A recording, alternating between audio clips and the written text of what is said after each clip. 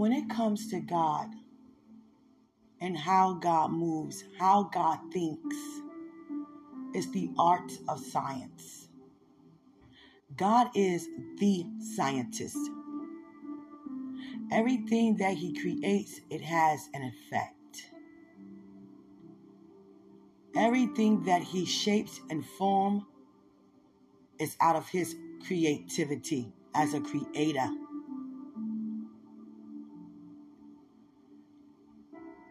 And I want you to know that everything that God does is from measurement.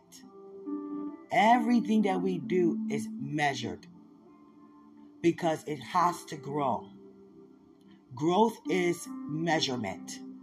Faith is measurement. Increase is measurement. The fruits we bear more, and that's measurement. Counting it all joy, that's a continuance. That's measurement. Moving forward, that's going further. That's measurement. Exceeding, excelling, that's measurement. Promotion, measurement. Progression, measurement. Expansion, measurement. Collaborations, fellowship, measurement. Renewed mind, measurement. Empowerment, measurement. Worship, measured. Thanksgiving, measured. Praise, measured. Walking in the new, measurement. Miracles, signs, wonders, measurement. New chapter, measurement. New beginnings, measurement. Everything is upon measure.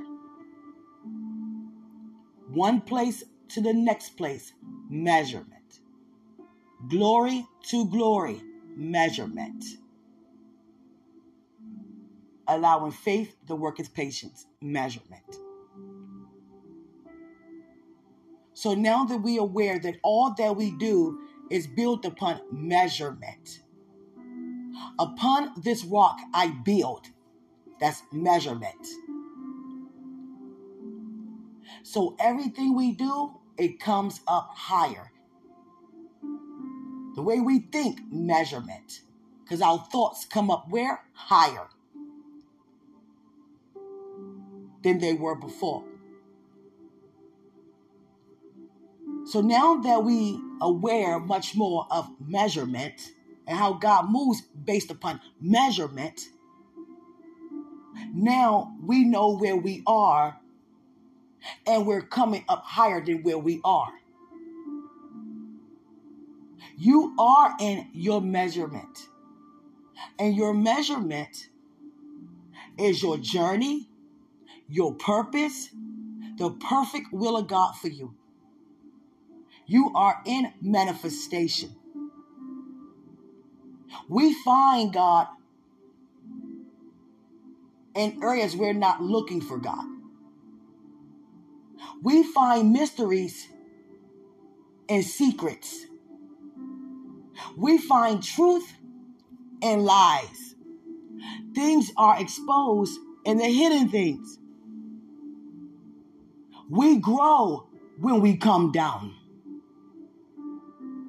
We receive peace when we calm down.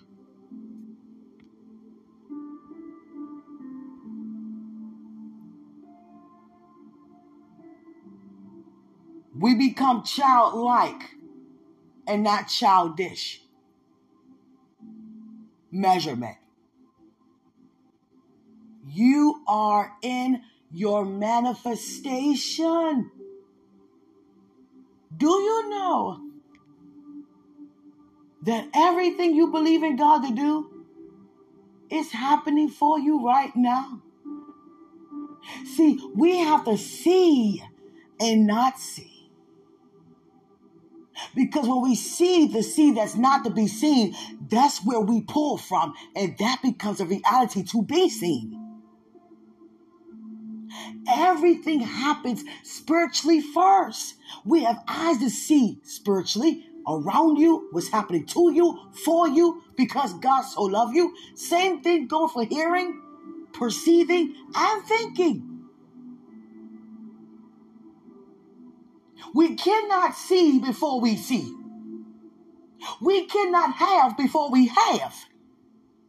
We have to have his half before we can have a natural half.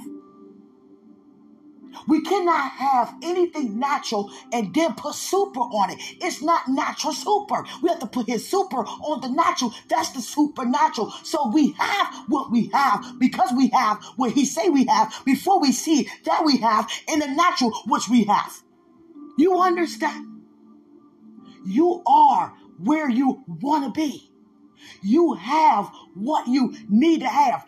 Everything that you have right now, everything that you see right now, everything that you hear right now, everything that you know right now is preparing you for the next step. And the next step you take it, and the next step you're taking, and the next step you're taking, and the next step you're taking, and things falling in place in perfect harmony. Perfect harmony. You are the vision of God. You're not waiting for him to release one. You already been released. It's you. The vision is you. It's I. We have to really see his world. And we have to know what's going on in his world. Do you know it is you? Where you live at right now? What's in your place right now? Who lives with you right now? Where you work right now? Who works beside you right now? The things that you have right now. Even the food that's in your fridge right now. The clothes that's in your closet, in your drawer right now. The bed you lie on. Everything that has your name on it, that's the vision. Because that's your measurement. You're coming up higher in all that you do and all that you have. It's going to always get better for you. But we have to know that we are in the better as it gets better. It's not worse and then gets better. It's not least and then gets better in a sense of quantity and not quality. You understand?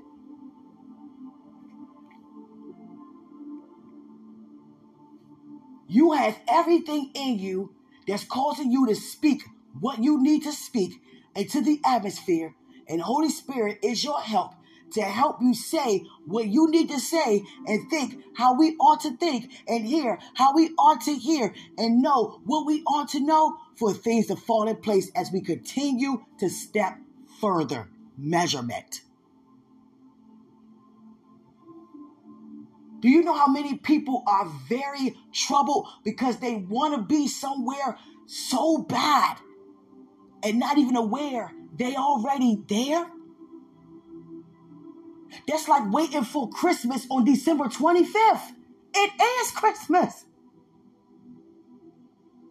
Begging God for snow and people around you making snowmen.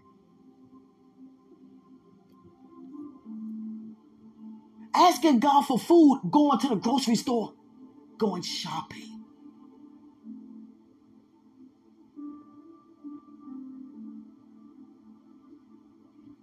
Asking God for money and still spending. Having it to spend. We're asking God for things that he's already doing right now. And the reason why we're not aware, because we're trying to see before we see. You are already in manifestation regarding everything that God says belong to you. The thing is, we expect it all to happen at once, at one big bundle. Nothing ever happens like that because it's growth.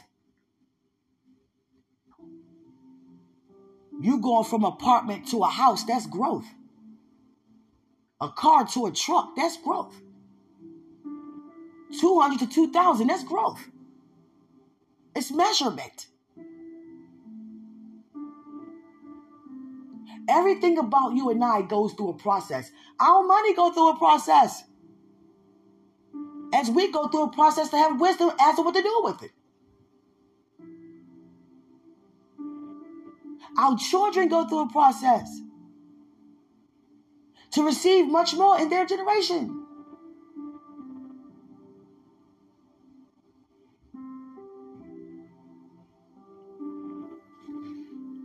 So I want you to really see yourself in your manifestation.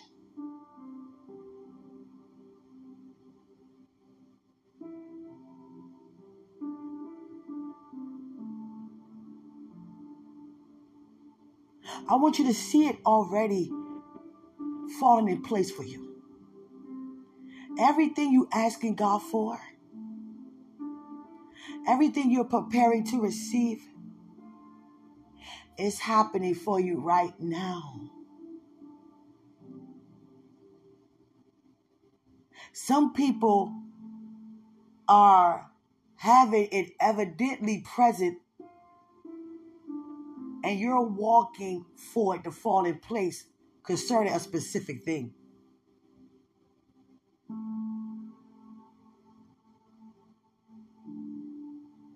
I'm going to use a dog as an example. I'm believing God for a dog. My neighbor just walked her dog in her home that she just purchased.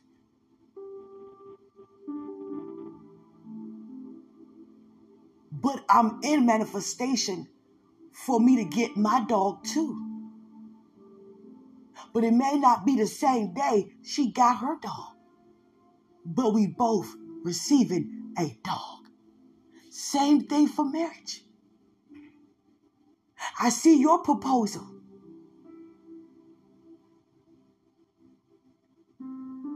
I see your bridal shower. I can see your bachelor party, your bachelorette party.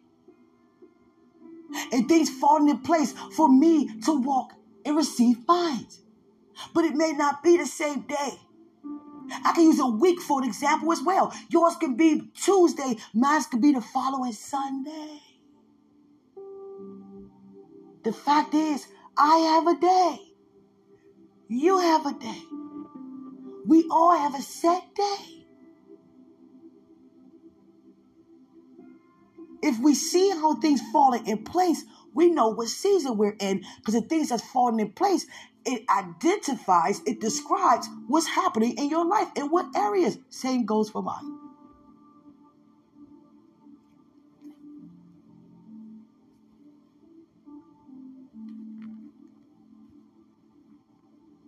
Hallelujah.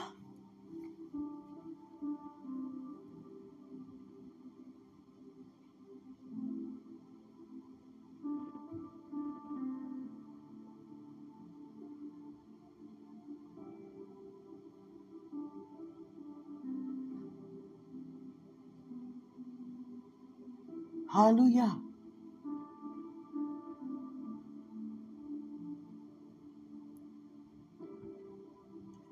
Every single one of us has a day. I want you to enjoy your journey in your lane and thank God that your neighbor has their lane. And we all going to stay in our own lane and thank God for what's happening in our lives as we see things fall in perfect harmony.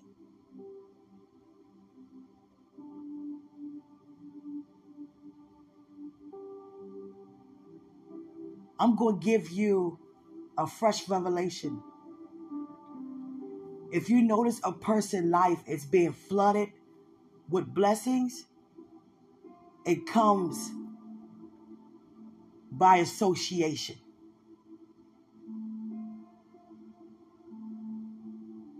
Some people can reap from your prayers, your supplications, your standing firm, your willingness to God, your obedience, the grace on your life, the glory on your life, the favor on your life, because when you're blessed, it blesses other people. And a lot of people be flooded in with blessings due to their hunger as well. If I'm available for God to use me and someone not make themselves available as much, who do you think God has access to be seen and heard through? The one who don't want to be used or the one who's hungry to be used? So when we are able for God to use us, it's going to clearly be seen, heard, and demonstrated. And there goes manifestations because of it. If I'm at work and I work a lot of hours, I'm going to have more money on my check than I normally do.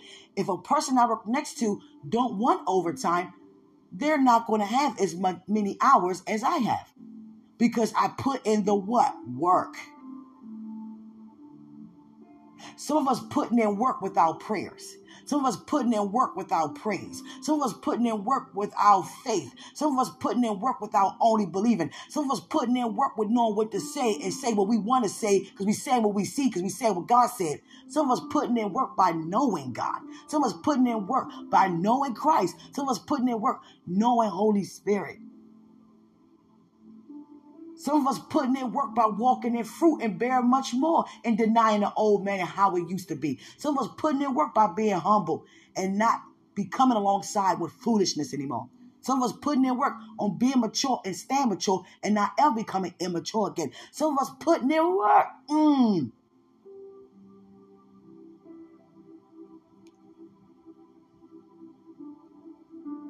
You ever thought you were making a mistake by doing something and you realized that mistake was supposed to happen because God is that intentional and you saw what happened? I thought I was running behind leaving out of church yesterday because I kept being stopped. Hey. And one thing I don't want is for anyone to think, and I mean anyone to think that I'm too busy for them. I think I'm too important for them. I'm too high and mighty. You understand? Because sometimes when we go up in leadership, some people look at us like, okay, so now you at the place where you don't acknowledge me as much because, you're very used right now. And it's pretty much, we say things like, you're important to be around me now that you where, God is taking you. And that don't make any sense for us to even think that way. A lot of things that we've been through or we see others go through, we just have that at the forefront of our mind. Remove that. That's not yours. That's not mine. It doesn't belong to us because we all are important. Some people you have to really nurture. And many of us are like, you know what? You're grown. I'm not babying you. It's not babying them. It's nurturing them. Do you know Ishmael had to receive a lot of nourishment because Sarah was not feeling him? Sarah did not really embrace Ishmael. She was jealous of him. She was jealous of Hagar. And you know what? Abraham went to God regarding what Sarah said. I don't want them here. They got to go. He's like, now come on. How are you going to say something like that? Yes, you my wife, but why would my wife say that? All this came because you wanted it.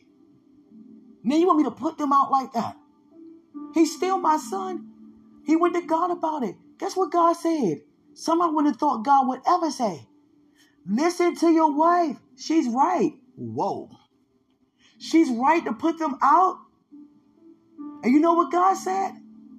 Because your promise is found in Isaac and not in Ishmael. And I thank God for every child that's here outside of the promise. Because God is still a promise-keeping God. And everything still work out for our good. Every child here out of marriage, I'm not going to use the word wedlock. I'm going to say marriage. There's still purpose because God saw their end to the beginning. God knew that they would be here before we even came here. The children that we would have outside of marriage. And God still blessed them, feed them, clothe them, grace them, commune with them, everything. But that very blessing is in the promise. It's only in the one that God created from you, for you. And when I say from, every woman is out of that man. The man for her. And every seed is a promise from God.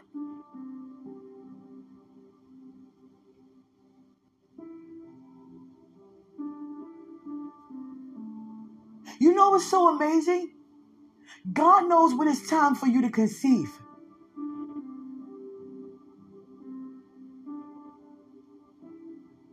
And that's why it happens the way that it do. When we don't get in our way concerning it. God never intended a married couple to wear protection.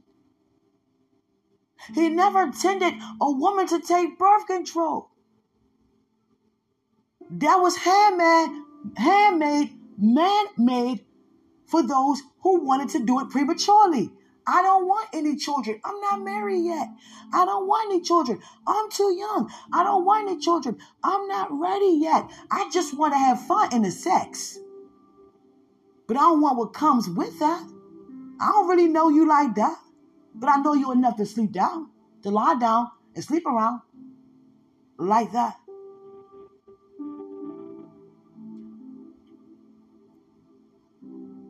And many of us are married and we're using protection to make sure that we protect ourselves from not having any children that we don't want to have. But God is the one who causes it to happen. He opens it up and he closes it up. Every time. God is the one for us ladies to have that come every month the way that it does. It wouldn't function without his approval. Even when it comes to a mother who's pregnant and about to nurse, your breast be filled with that milk every time it's time for your child to eat. Do you know how amazing that is? God is on top of what he does, how our body functions.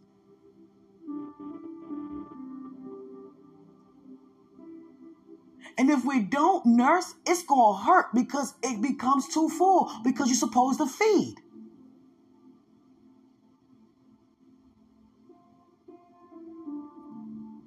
God knows when it's time to conceive every child. We don't have to try to stop it ourselves. Do you know how many children are here? Condom babies, birth control babies, because we can't stop him. Somebody think they can stop you. Think they can prescribe something for you.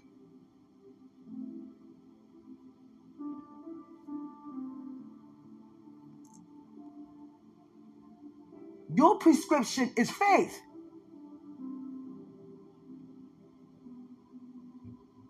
And God's release are his works due to it.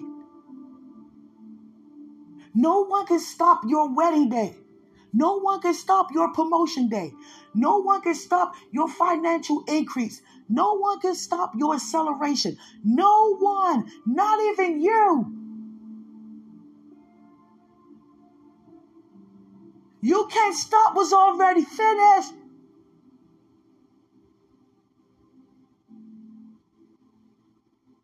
God never intends for any of us to miss the promises. But they're not forceful. If they were forceful, many of the people that went home prematurely would still be here if it was. Because they didn't finish here. But they will finish at home. You have to have it in your heart. I don't want to finish at home. I want to fulfill here. And see all that I accomplish here to be released at home and so much more because God is always doing a new thing. God said, go back to the womb. Only I can close your womb. Only I can open your womb. Can't nobody close your womb. Can't nobody open your womb but me. So all that we do to make sure that it don't is done for nothing. It's done for nothing. Many of us are afraid to ask God to receive an answer that we really want and not even aware because we're afraid. I want to ask God for the cake, but we may say no. And the whole time God have that cake in there right for you, just waiting for you to ask. You have not because you ask not. And many of us already know the answer of the things that we know we need to walk out of to walk into, but we don't want to walk out of, we don't want to exit out because we want to keep doing, and we don't ask because we already know what he's going to say. So we just be quiet about it. God said, go back to the womb, Jesus. Only I can open it. Only I can close it. There was a woman who had 12 babies at one time. And she only weighed, before she got pregnant, 119 pounds. Do you know how that had to feel to carry 12 babies, 119 pounds? And her husband was right there beside her, helping her with that. Her stomach looked so unreal because she was so small and carrying all that. And he helped her. It's like he put some of his weight on her to help balance hers out. He helped her become very comfortable. He rubbed every part of her body. They prepared for 12 babies. Everything in sets of 12. Now imagine that for a crib with 4 arms. Imagine that for a stroller with only 4 arms. It's just 2 people that conceived 12 babies at once. Imagine that when it's time for them to eat. There's a grace for that. See, I can't think about that because that's not what's happening to me. As it happened to her, God already equipped her with grace and her husband to go through that and know what to do. They have fresh revelations regarding 12 babies that you and I don't have because we won't have 12 babies at one time. Do you know you are history? There is a history in your life that you gonna make history because only you grace to bring that thing to pass that nobody else can. Nobody could bring that to pass but you and who you're connected to.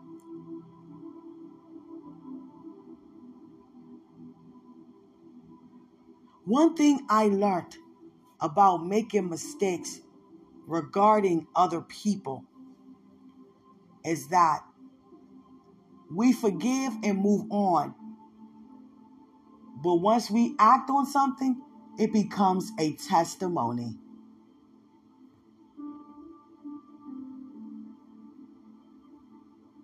It becomes a testimony, whether we like it or not. If I threw myself out there and I said things and done things because I was deceived, that's my testimony. Even when I see the truth for what it is, it's still my testimony because I acted on it. Every form of our action becomes a testimony. That's why we think before we speak and we think before we do anything. Because we're creating our own testimonies due to how we act and react. And God receives glory because through it all, he still brings us out of it. That's his glory. Even though, nevertheless, his glory in the nevertheless. Furthermore,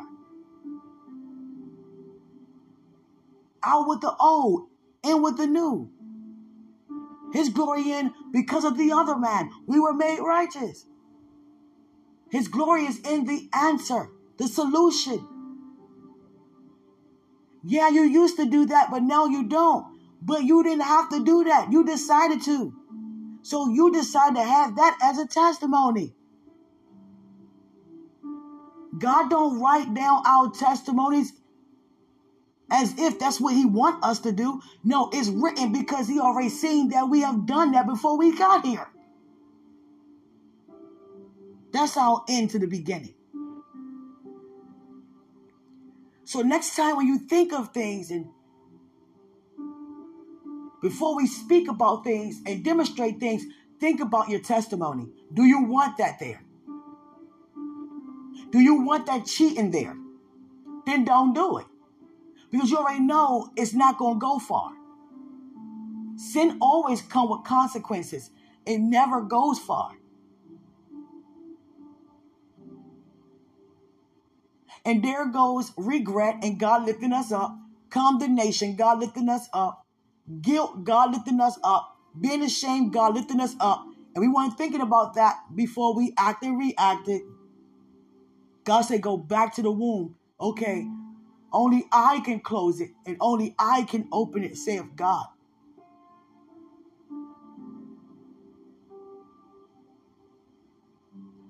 I heard this testimony when I was like 21 years old.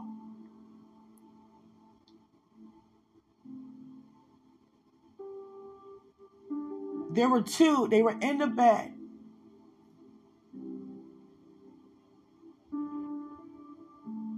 And I don't know how that happened.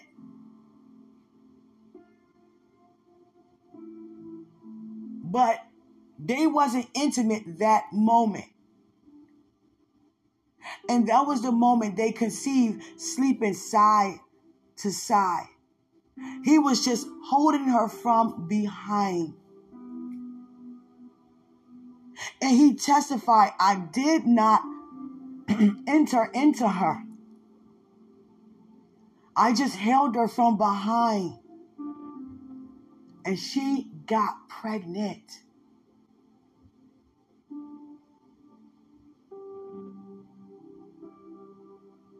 It wasn't easy for them at first.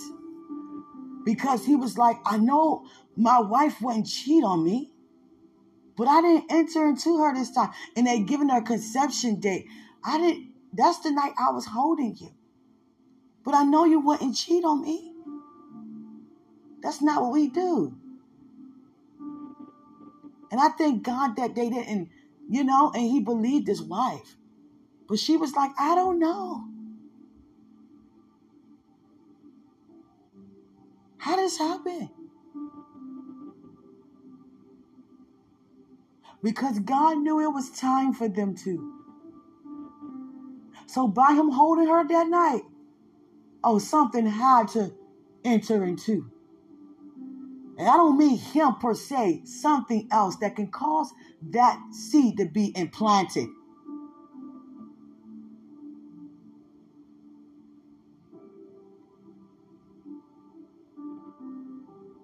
The fluid went right inside while he was holding her from behind. And he couldn't get it. Like, wait a second, I didn't do nothing to you.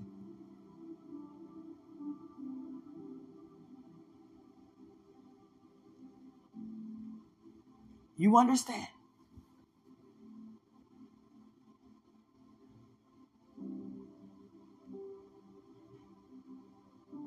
You can lie bare on your mate, behind your mate, touching. And if it's that time, it's that time.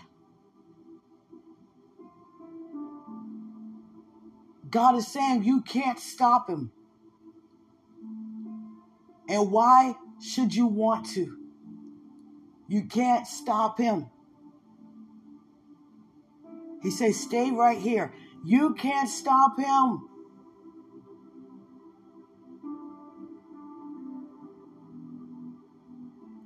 What do you think?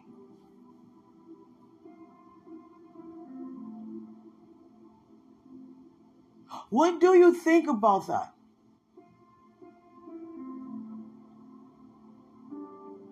A lot of times we think something wrong with our bodies.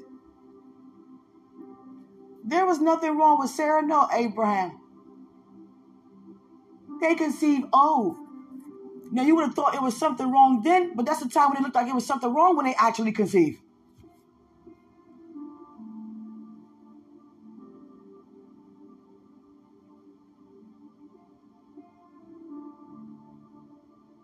God graced him with enough strength to be intimate with his wife and graced her with enough strength to have a seed be implanted on the inside at her age.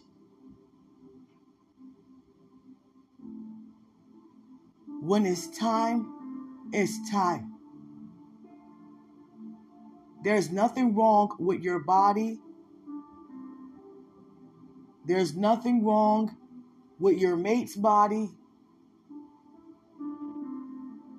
Every time you and your spouse be intimate, if it's time, it's going to happen. If it's not, then it's not.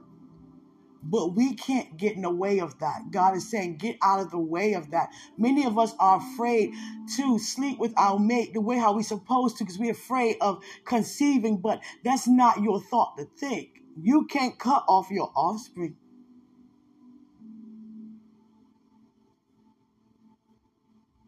Do you know he's a miracle working God? He can have your husband's bodily fluid implanted into you without you even wanting to be touched. What can our Father not do?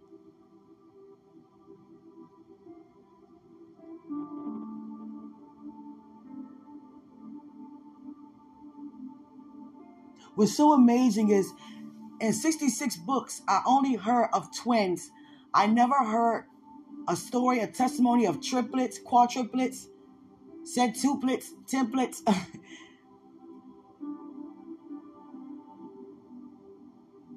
And further up from there. But it's happening a lot these days. Multiple pregnancies are happening so much these days. It didn't happen like that then. We didn't hear about that much. And if God want to put twins in your belly, he's going to do that. He want to put triplets, he's going to do that. And I'm going to tell you, you can feel it before it happens. What's about to be inside there? For those who are graced to carry multitudes at one time, you can feel it. This is about to be a powerful release because you're about to be implanted with more than one at the same time. It has nothing to do with your count, your level, none of it. Sex drive, any of it. When it's time, it is time.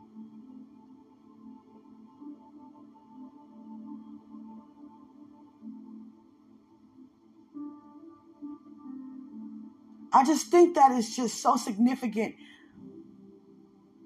When I learned about that in physical education, which I didn't really like because she talked about a lot of bodily things and we were teenagers, the girls, what we go through, and the guys. I didn't want the guys to hear about what we go through. They looked at us crazy, like, ew. We like, like, we don't know. You can't help it.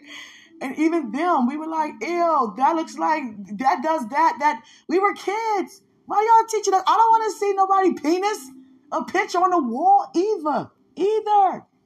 And I definitely don't want to see no videos of, you understand, reproduction. I couldn't stand that class. I felt so uncomfortable because she was so blunt with it, but she couldn't be shy. Look, this is life, guys. Women, you're going to have breasts. Guys are like, ooh, you understand? I'm like, oh my God, I don't like this class. I don't like this class. I try to stop my development. I tried to stop my development. It kept happening too fast. I was in the 3rd grade I'm the only one in class with breasts. And I'm like, oh my God, I don't want to be the only one. So guess what I used to do?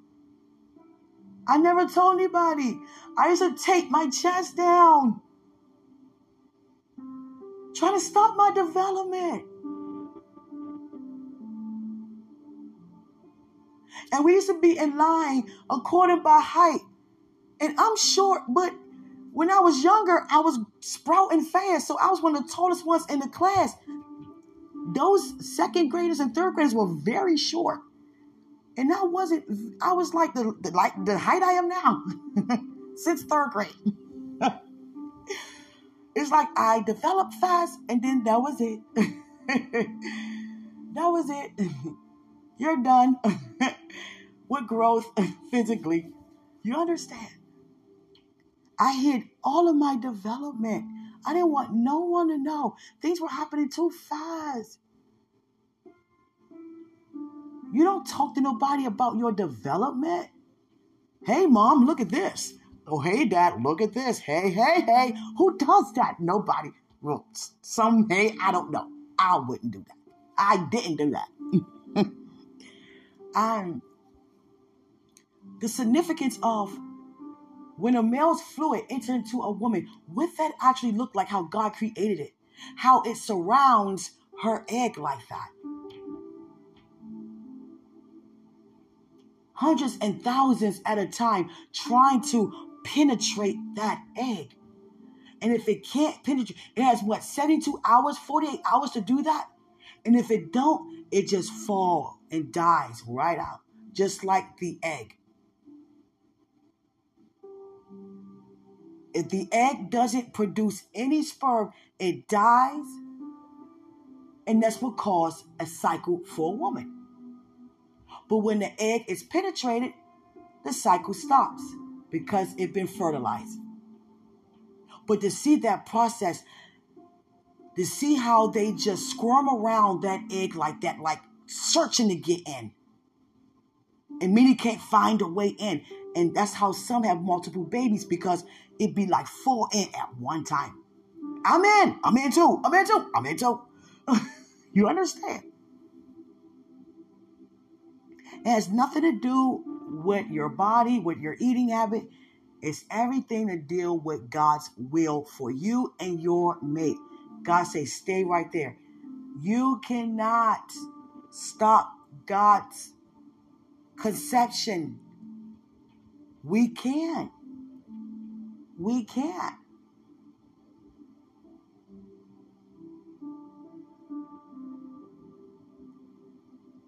We can't.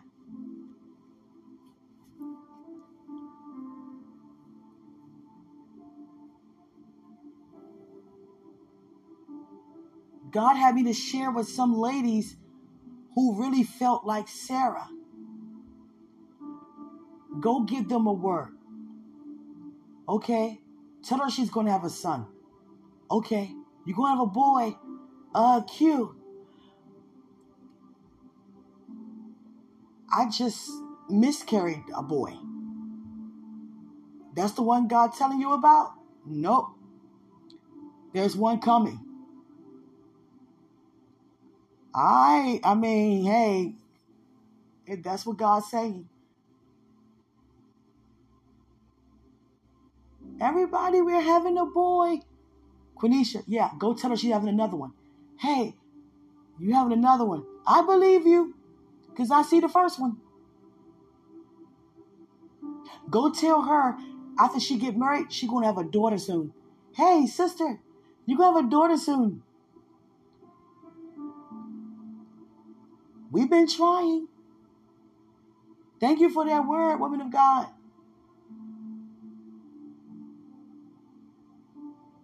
And they have a beautiful daughter. God said, Quenisha, go tell that couple at their gender reveal, it's a girl. Now, why are you going to start something like that? Let them enjoy the gender reveal. I'm not saying anything. God said, go.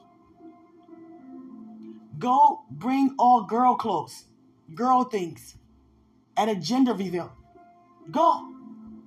You know why? Because that's glory. because that's a prophecy coming into fruition. And they can only come from where? God. He received glory out of me bringing girl clothes to a gender reveal. At a gender reveal, you don't know what it is. That's why it's a gender reveal. Oh, Q using faith. Okay. Oh, what you trying to say? It's a girl. I'm being obedient. Here, congratulations.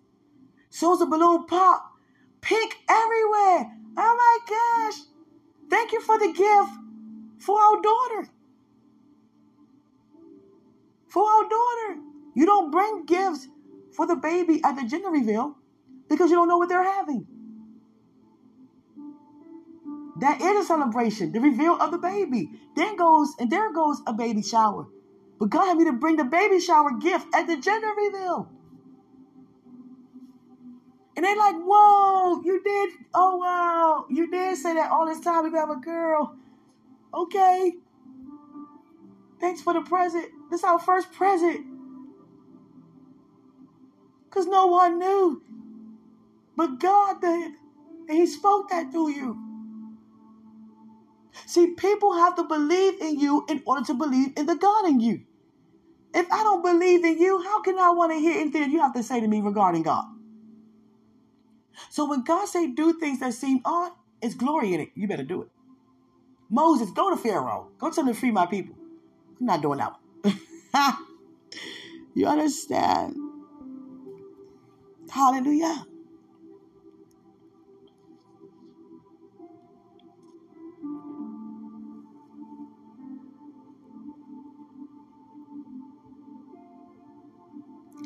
Hallelujah.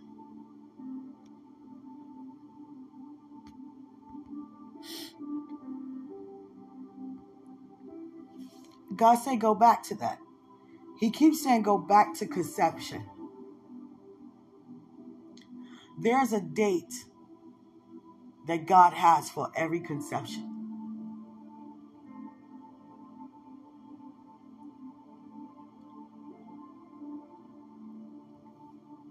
When that lady giving birth to those 12 babies, she showed their process. She showed every step that they've been through on video.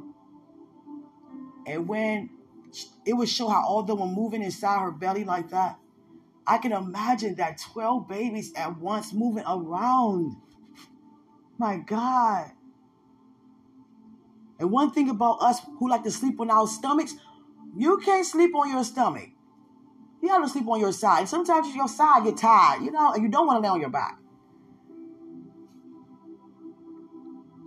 And it showed her process and her husband, and he was so supportive. He is so supportive. And the thing about it is, all of them had the same thing on. I don't know how they could tell. Well, of course they could tell their own children apart, but it's going to take some learning. Because he bought them the same thing. They all had on a hat, a shirt, and shorts. All boys. 12 boys. They all were in the high chair, 12, eating, 12. And first they showed how they were, in a crib. And it wasn't just one crib. It was like maybe 3 to a crib, and it was big enough. They were swaddled. And it was like, oh my God, look at all these babies. All these came from you? Out of your womb? From God, by God. And they were all in the high chair, eating. Then they all were walking. I was like, oh my God, y'all have a daycare. Y'all have a daycare. And that's amazing how God will grace us to do things that has never been done. There are things that you are bringing to pass, and you're graced to bring to pass what has not been done yet.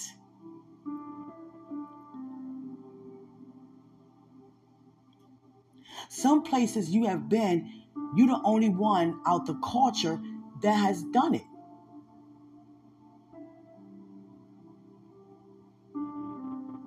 I received a Janice Hill Award in the memory of a woman named Janice Hill. Very prestigious. I was the youngest, the only African American woman, and the first one in the region to win that. So everybody was telling me, when you give your speech cue, you better do it. But I noticed this. I know people love to cheer us on and love to have us to look great when we do what we do. But we got to be careful of those words and where they're coming from. Because sometimes that could come from a place of a competitive spirit. You better tear it up. And you're doing it with other people. And they're saying, you better tear it up. They want you to be singled out. You representing us. You better tear it up. And thing is, that's putting the attention on you, thinking that you got to do in order for you to receive to do, and not allow God to use you. It takes the attention off of him and putting it on you or I when people say things like that. If I'm singing next to someone, or if I'm cooking with someone, and they say, girl, you better, it's both our time to shine, you better tear it up. Like, hey, you better come. Don't let them do, you better do it. It's like saying, don't let them do better than you. You don't want to operate in a place like that. That's a competitive spirit. And many people are not aware of what they do. They just don't know due to a lack of knowledge. God said, go back to the conception. Jesus. It's like the 7th time he said that. You cannot stop him. You cannot stop him.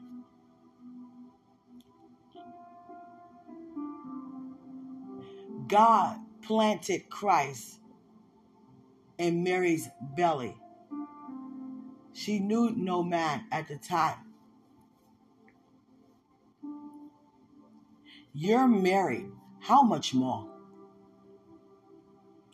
You're intimate. How much more you think God can do with that? Don't be scared thinking that it's going to happen what you don't want to happen. Because we shouldn't be thinking that we don't want what God do want.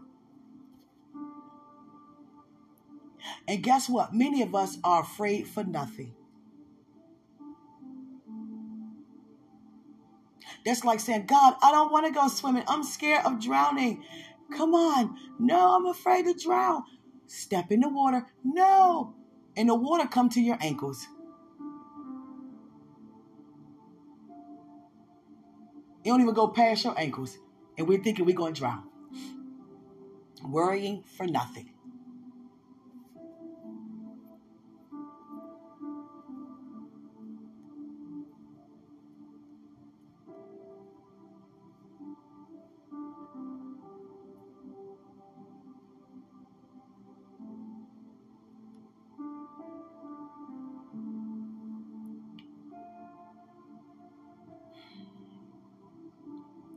There is a mark on every seed that be planted in a woman that causes conception that's already in a man. Do you know what that looks like? God showed me beams of light inside of that man. And every beam of light that he has in him, that he passes into a woman, that light is going to be that seed planted. So how many lights you have inside, that's how many children you're going to have. God knows which one it is out of all the hundreds and thousands of sperm that a man has. He knows which one. That's like being in the Chuck E. Cheese balls that we used to love getting when we were kids. It's that one ball right there. It's that ball right there. It's that red ball right there. It's that yellow ball right there. It's that blue ball up there. He see your seed in him while it's still in him before it's in you. He saw it before the man hit puberty. Hitting puberty and lights being seen clearly of what's coming out of them. We can't feel uncomfortable talking about how God created us. It's uncomfortable when we don't. I have to do part 2. God wants to do a part 2. He wants to do a series on this, releasing this in the atmosphere all around the world.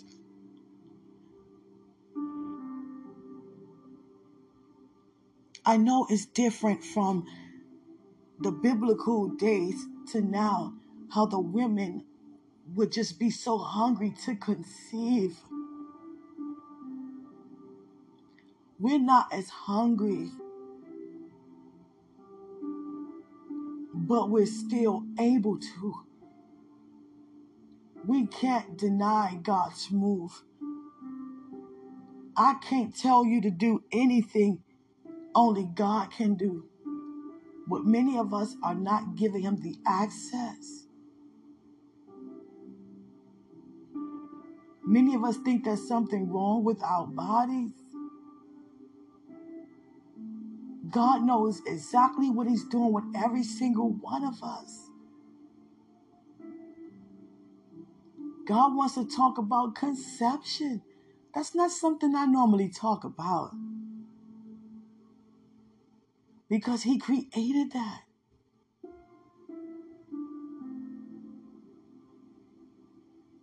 Do you know that? Listen to Holy Spirit. Do you know that Satan is not after the sex? He's after the climax. He wants the climax prematurely, because he knows how dear it is to God, how sincere and genuine, how pure and divine, how beautiful that is to God. That's why he created to be so pleasurable, because he's sharing his divine pleasure of glory due to it. We don't talk about sex in the sense of it's being good, because a lot of us doing it while we're acting bad. And when I say bad, wrongfully doing is being done too much that is not talked about at all. And many of us are not being taught the significance of the intimacy. And Satan is after the climax, not the sex.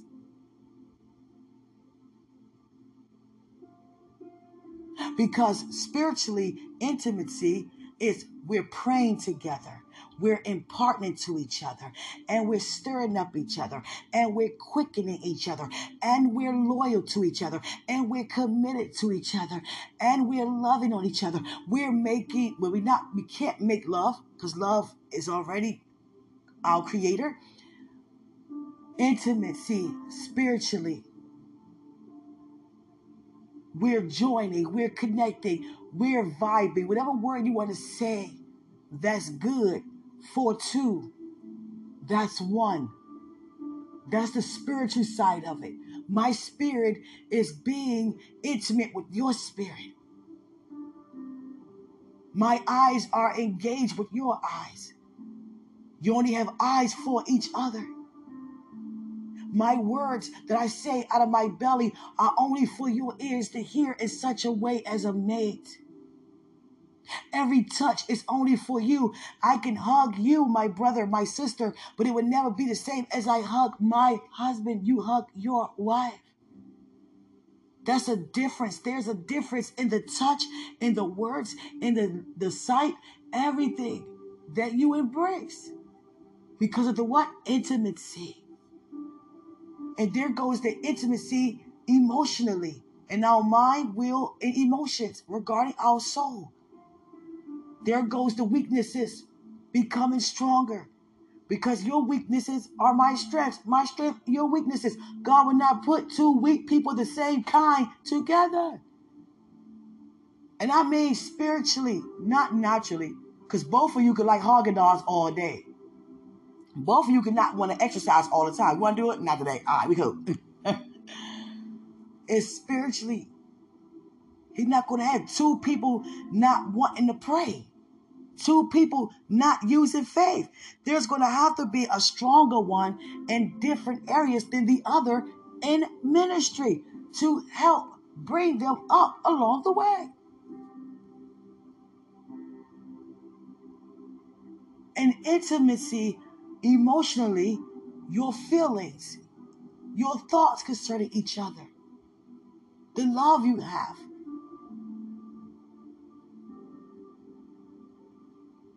the passion you have, the compassion that you show, the empathy, the sympathy, the modesty, the honesty. And there goes the natural side of it. The natural intimacy. That's the body touching, the kissing, the touching.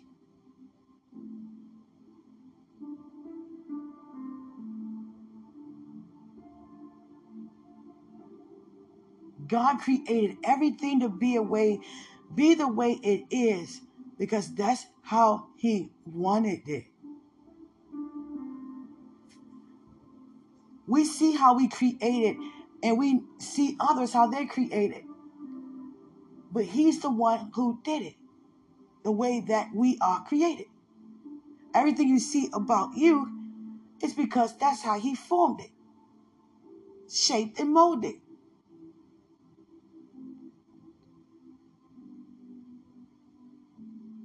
I had no idea when I was a young adult that, because until it happened to you, sometimes you don't know that when a woman is pregnant, I had no idea that when she gives birth to her baby, that her milk fills up according to the baby being hungry.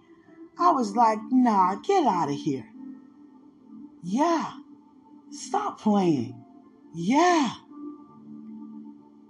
Oh my gosh. The body knows when your baby is hungry that you already pushed outside the body? Yeah. Oh my goodness. Oh my goodness. That's like going to a faucet, turn the water on to get a cup of water when you're thirsty. The baby comes to your chest when it's hungry and it fills up. It fills itself back up again. It reproduces. Same go for the eggs. Same go for the man bodily fluid. It doesn't be one time and no more. It keep reproducing. Every time it exits out, more is coming in. When a woman's egg doesn't be fertilized, it dies. That is the sanitation.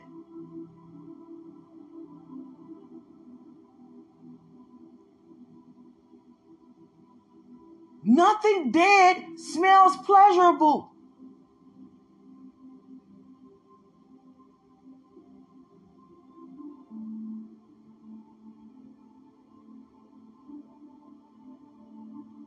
I want to share something with you guys I never shared before.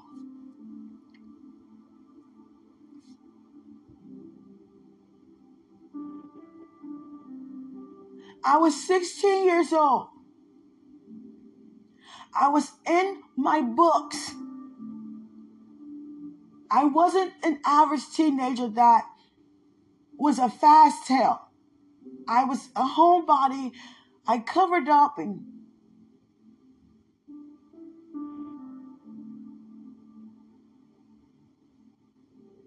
some things I will wear that people would say, wear this. This is cute. You wear too many clothes. I will wear a skirt and jeans, a dress and a shirt. Cute, that's too many clothes, man. You have on 3 outfits. Don't clothe yourself like that. Aren't you hot in there? They thought I had on a suit. And I start, considering, okay, you're right. But the thing is, the point I'm making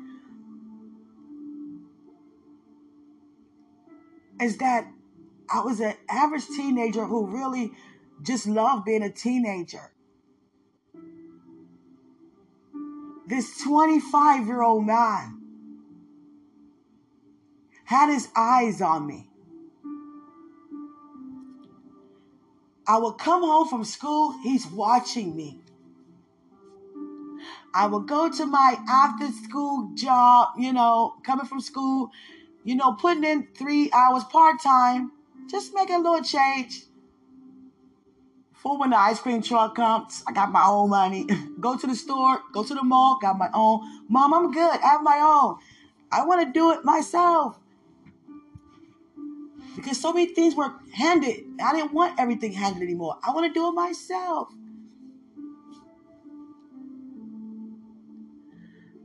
And one day, that guy approached me.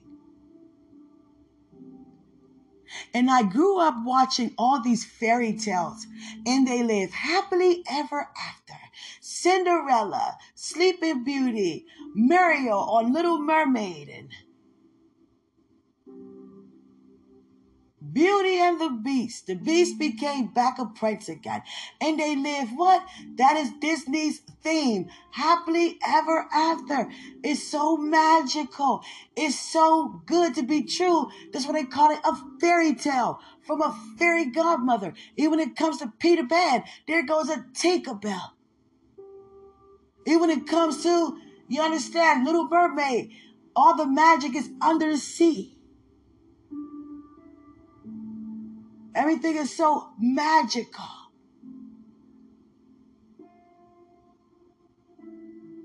But all their lives were distressed until the end, where they live happily ever after. And I grew up with that fairy tale thought process in my mind. Happily ever after. Prince Charming, someday, as a teenager, as a little girl. And this man kept coming to me about what he could do. I'm 16 years old in high school.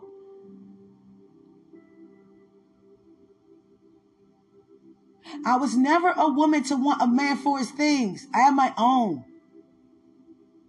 I'm not going to date you for your car, date you for your wallet. Have my own wallet. I'm getting my own learners to get my own car. And this guy kept saying things that any typical young girl would want to hear. And he seduced me. I love you. At first it was hush, hush, don't tell anybody. Because you know you would have went to jail.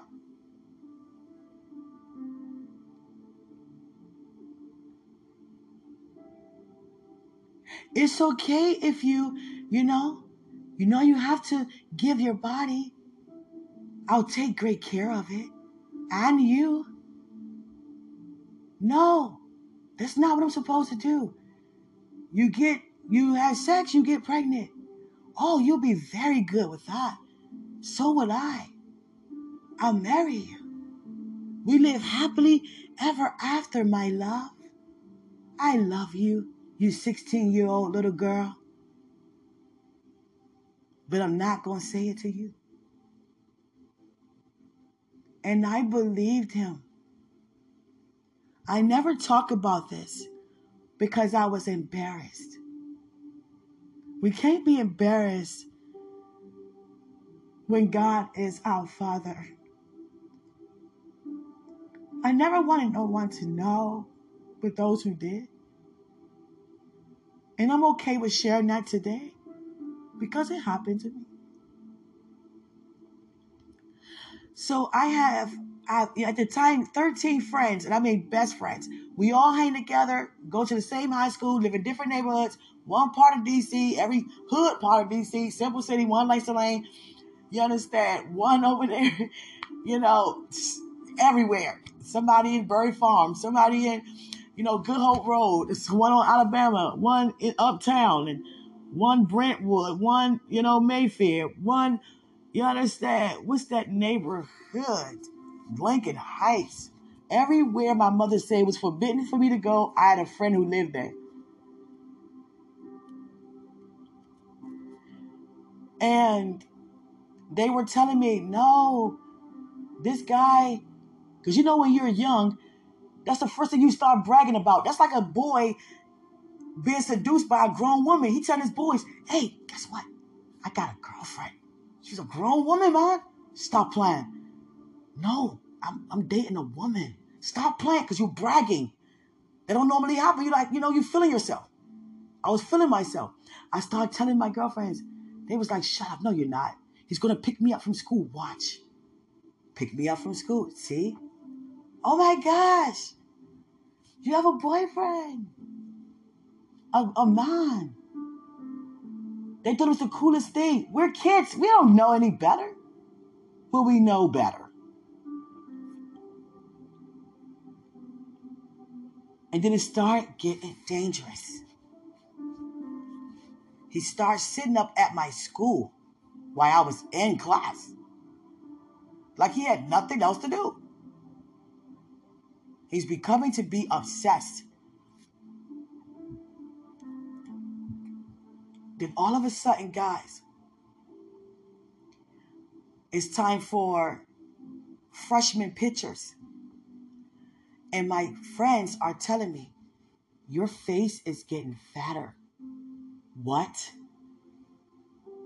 Your face is getting fatter. Shut up. No. Your breast is getting bigger. No, that's just the bra I have on. No. Your breast is getting bigger. You may be pregnant. Shut up. We were scared to go buy pregnancy tests. And we were scared to even go to the nurse for them to get me one because they didn't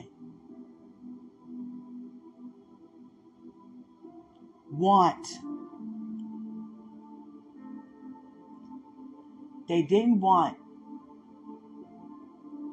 to keep that confidential.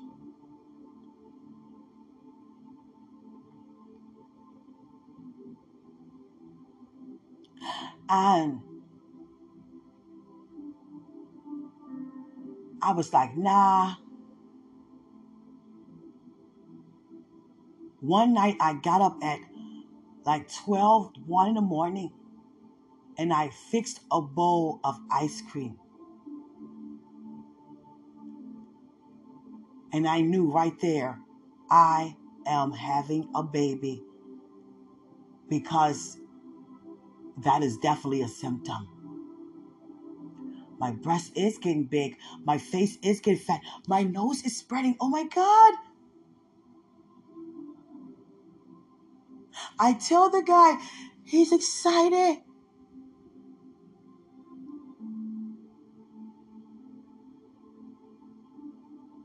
I try to keep my life as normal as possible.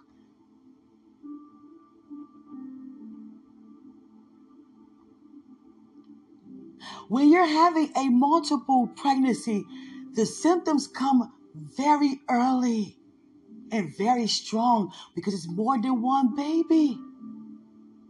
There were two. So I wanted to be normal with my life with my girlfriends. So I lied to them. Oh, guess what, guys? I'm not pregnant. I got my cycle. But I lied to them. Oh, good, girl. Yes. Oh, so happy for you. Yeah, leave that guy alone. You don't want that. No, we're kids. We're going to just live our lives.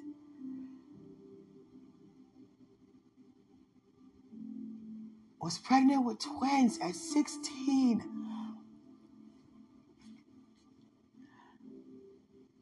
And my mom never said anything because She didn't know what to say to me because it was a shocker because I never lived like that. I was the one that go home, be in my books, go to work, and, do things that teens do, not grown-ups do. She didn't know how to address it to me. And she was very disappointed. But I didn't know till after the fact. I didn't know she knew all along. She said, I heard you when you went to go get that ice cream. When I saw that bowl of ice cream in the sink that morning, you should have washed out. I knew you were pregnant. My daughter don't eat ice cream at 2 in the morning.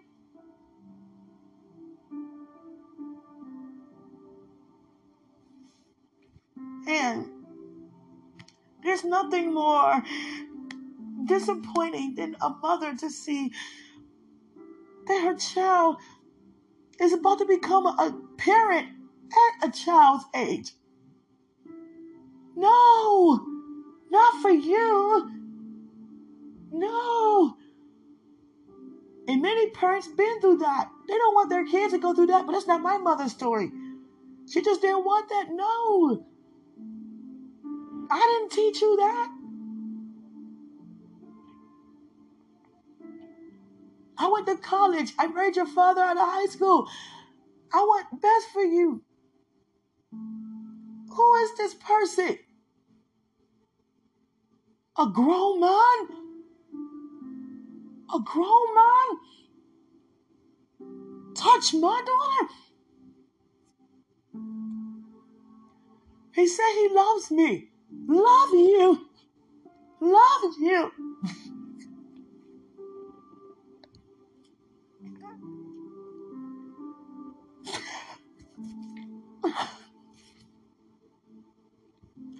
So, my appetite was changing. I didn't know a multiple pregnancy. Your symptoms are very, early detected. It's like when you're hungry, when you're pregnant with one, with two, it's much more. Your breast get tender with one, it's much more with two. Everything is much more when it's multiple. And I'll never forget that freshman picture. I was like, oh God, you do look like you're pregnant. And I try to make it my life normal as possible. So I was in PE playing football, basketball, volleyball. I was being very physical, jumping around to pretend and just that it never happened. And then one day, I saw these huge blood clots in the toilet. I got scared. I didn't tell my mom. I didn't tell anybody.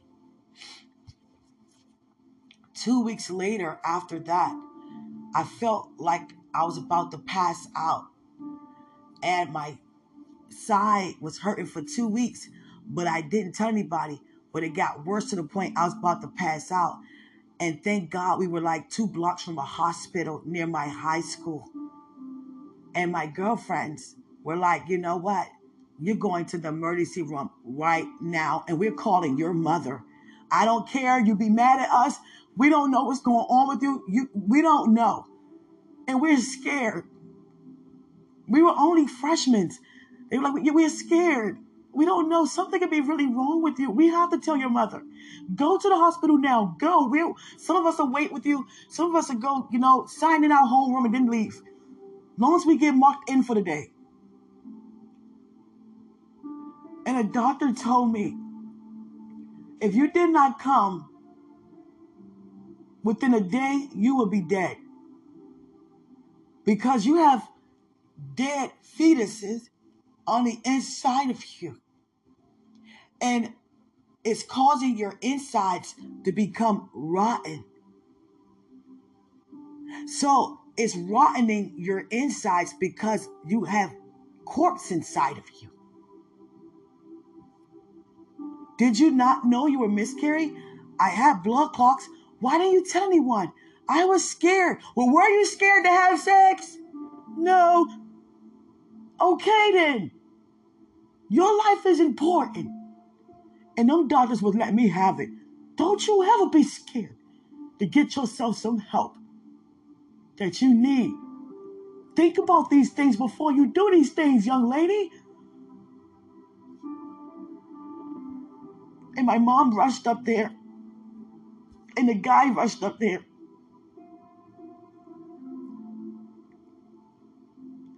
I can imagine what the doctors were thinking, like, you ought to be ashamed of yourself, dude. You're a grown man. This is a teenager. But I begged my mother not to press charges. He said he loved me. Love you? I almost died. They had to rush me to get a DNC. They had to scrape me. They had to scrape me and vacuum me immediately. The fetuses, they weren't even embryos yet, and they were rotten.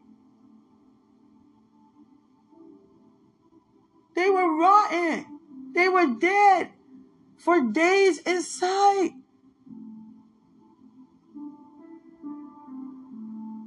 And my body was rotting on the inside of my stomach.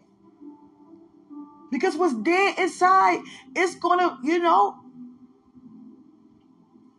it's gonna spread.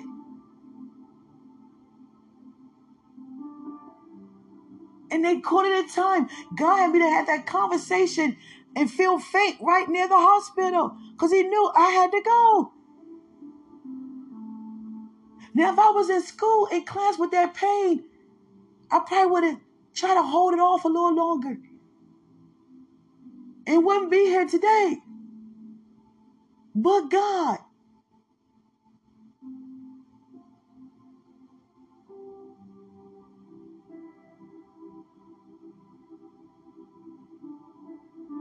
And you know what caused me to have a miscarriage? It wasn't just me trying to be normal and play, sports in school. I was stressed because somebody else was carrying his baby too. And I found out she go to my school. You too? No, he said he really loves me. That's what he said to me. And guess what? We were neighbors. I would see him go in her building, and then he'd come and go in my building.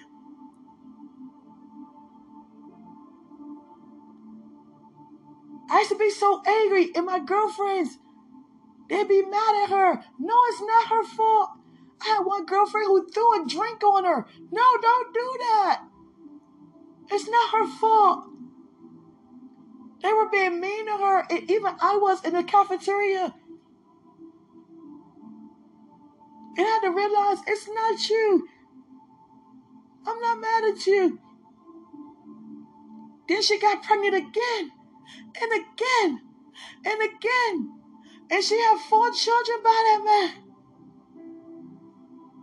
And I thank God for sparing me. I don't wish no abortion or miscarriage on anyone.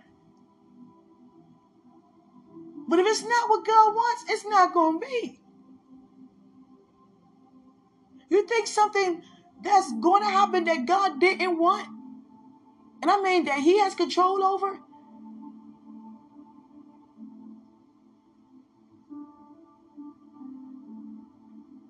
If God wanted me to have those children, I would have. Can't no miscarriage stop our God for keeping those babies. Can't no abortion either. Everything is not to be discussed because everybody can't hear what you have to say. Like many don't agree with my divorce. And I mean people in ministry, other places, they don't believe in divorce until they go through what I've been through by being deceived. See? God has mercy regarding our sin. And God knew that's not the life he had for me. To have twins by that grown man who had somebody else pregnant while I was. And then, word travels.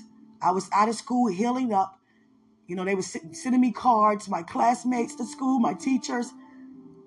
And I was so embarrassed to go back because everybody knew I had sex with a grown man who said he loved me. And they knew that I thought it was, a dream come true. It's so magical.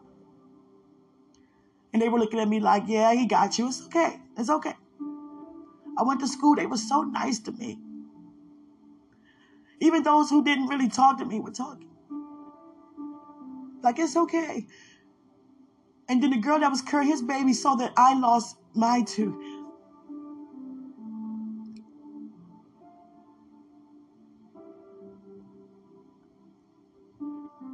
That man had me doing things that I never would have ever done because I thought he loved me.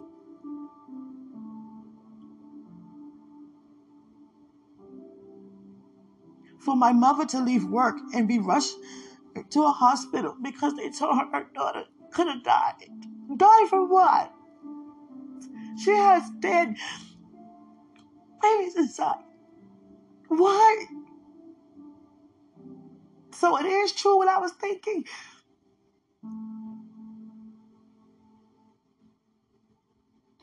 She knew I kept using the bathroom every 5 minutes at night. My eating was changing. I would hide food. I didn't want her to know. I would eat mostly at night. I have food under my pillow. He would knock on my window at night, and I would talk to him from the window. You're going to be with me, right? Yes, I'm not going anywhere. Whole time he going in somebody else's window.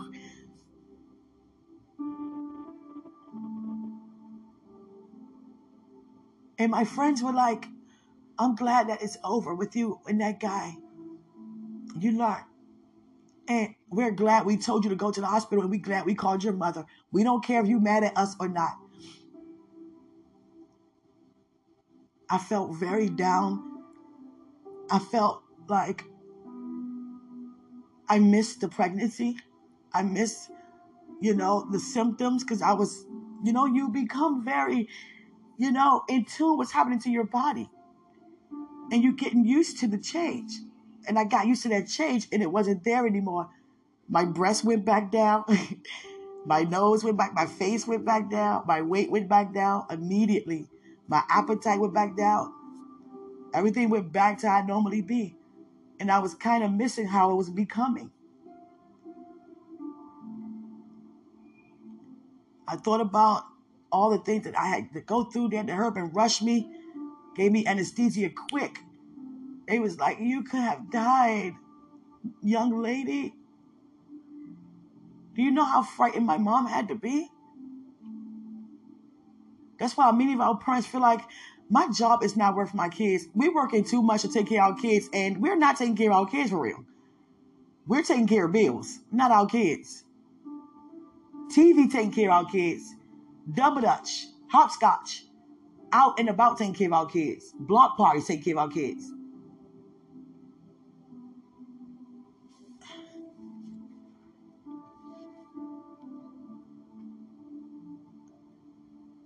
And I'm telling you,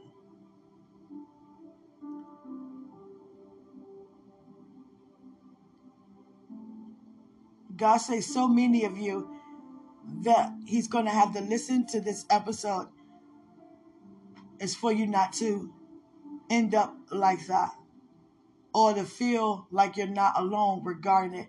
Many of you can relate to this. God is saying to me, ladies and gentlemen, because many of you gentlemen are listening, probably were that grown man that went to a young girl and P-R-E-Y praying on her. You understand?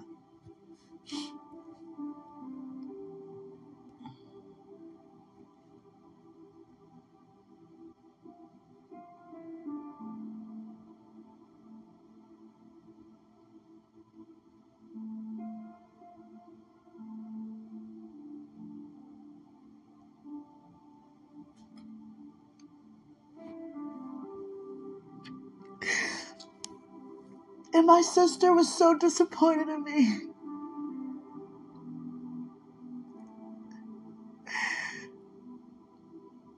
We always slept in the same room, bed side by side, talk about everything. And I never told. I never told.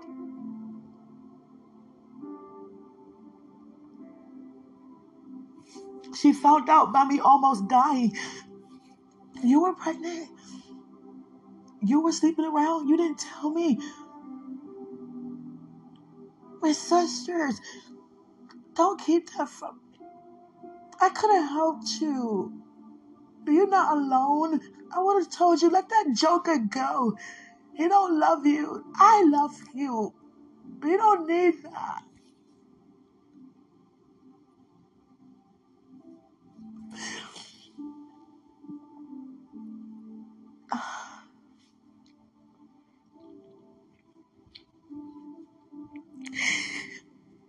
I thank God for my sister. I grew up always wanting to be like my sister. My sister this, my sister that. And she used to walk me to class. And I used to want to say so much, don't leave me. I want to go with you. But she's a tough cookie. She's not affectionate like me. She'd be like, no, you crying? I know you're not crying. No. And you know she's still doing that. She said something to me I didn't know, that she felt that way. I never knew she felt like that. And I started crying. You don't, no, no. And this guy was like amazed by it. Like, look at her stirring her sister up like that. No, no, no tears. No tears. No, no. It better not fall. It better not fall. I was like, oh my God. Yeah. And I never forget how that pain felt. I felt my stomach rotting inside, but I didn't know it was actually rotting inside. Now imagine eating and all that stuff and your food digesting while your stomach is rotting.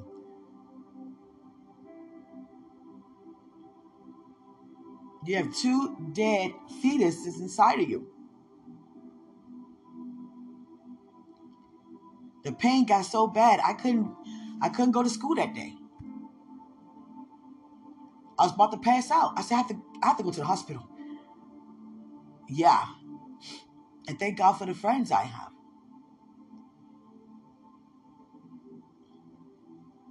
My teachers were very supportive. Welcome back, Miss Hood. Thank you for completing your assignments at home. They were looking like, it's okay. It happens. You learn. I felt like I got my life back. But I never talk about that because I felt like, what is there to talk about? A lot of us have things to testify that we really don't want to testify. I can testify this, but I won't testify that. And guess what? That testimony is the one that God's received a lot of glory out of. That's why the enemy tried to shut you up. Do you know how amazing it is for someone to be healed and delivered from pornography? But no one wants to talk about that. The ones who've been delivered. That's why we don't hear about it. The thing is, it's not what you say, it's how you say it. Thank God for delivering me from lust. You understand? Period. You don't have to be detailed if you're not comfortable. But I don't want you to be uncomfortable because God was so ready to bring you out of it during that time. And He's always ready to prepare a way of an escape for us that He already seen. If God doesn't want it, it's not going to be. And God didn't want that for me.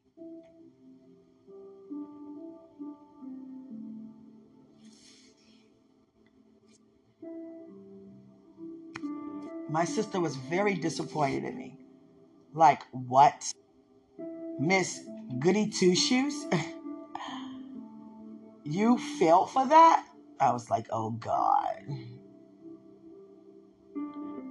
Things started slacking. My work started slacking in school because I was hanging with that guy who I thought loved me.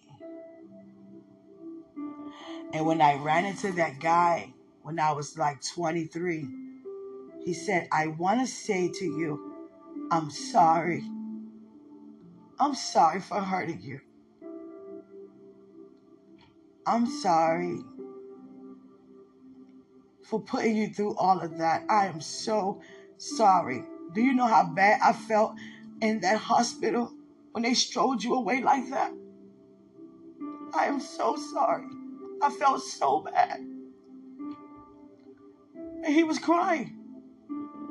I haven't seen that man since I was 16. I'm 23. Hey, I've been waiting to see you. I've been waiting. I couldn't wait for this day. God. He had to live with that. He was praying to God. I have to see her. I have to apologize. I have to ask her to forgive me. Hey, I was waiting for this day, girl. How you been? And I'm looking like, oh, I'm fine. Don't forget what happened. But I wasn't like that. No, I was just like, hey. I was waiting for this day. I want to say, I'm so sorry for what I've done. I'm so sorry for hurting you. You had to go through all that surgery. I'm sorry. I'm so sorry. I never meant to hurt you. I never meant to hurt you.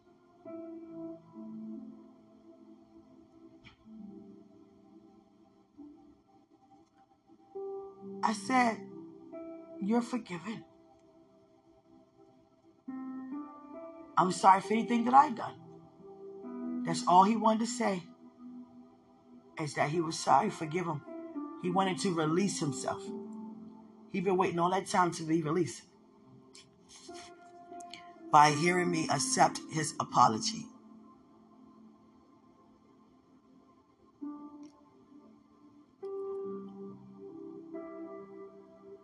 And I thank God for everything.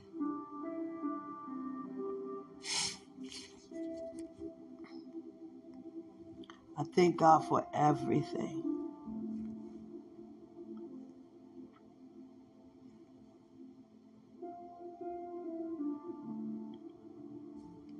I truly mean everything.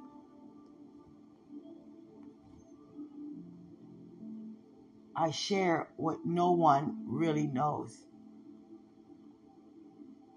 but my mother, my sister,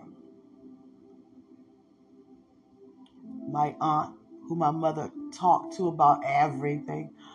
My mother always got a sibling that she tell everything to. Are you telling our business again? I ain't want to know. Girl, be quiet. So yeah, girl. Yeah, this. Oh God. She know more about my life than I do. That's how I felt. And the guy and his family.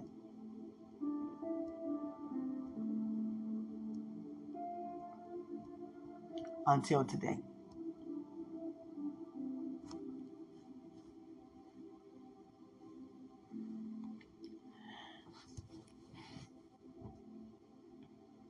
God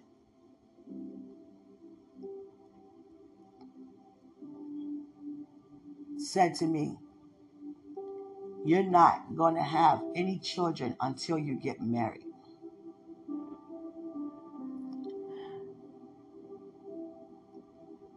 And when my son was born, I had to cry out to God, please don't take him, because his heart rate kept going to 0 over 6 times. It was like, this child keeps dying. And I felt God's words coming into fruition. You're not going to have no kid until you're married, Quenisha. You're not. And I yelled at God, God,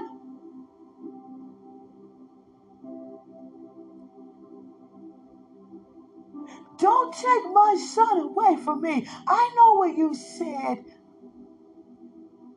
but please spare me.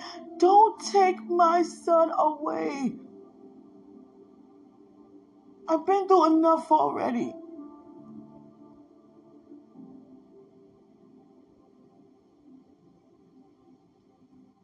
Ooh, God want me to testify.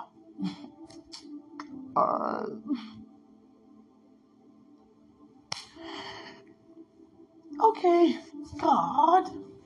I never thought I was going to testify this. Oh, God. Oh, God.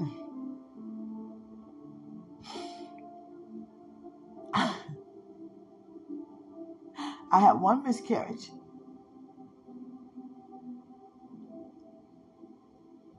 I was 6 weeks pregnant. At 16, the next pregnancy, that child passed away from SIDS,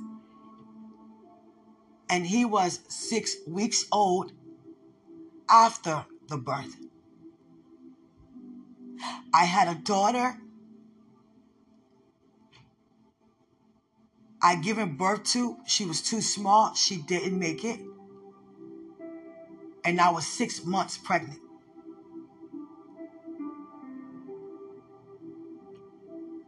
And that's how God spared my son David.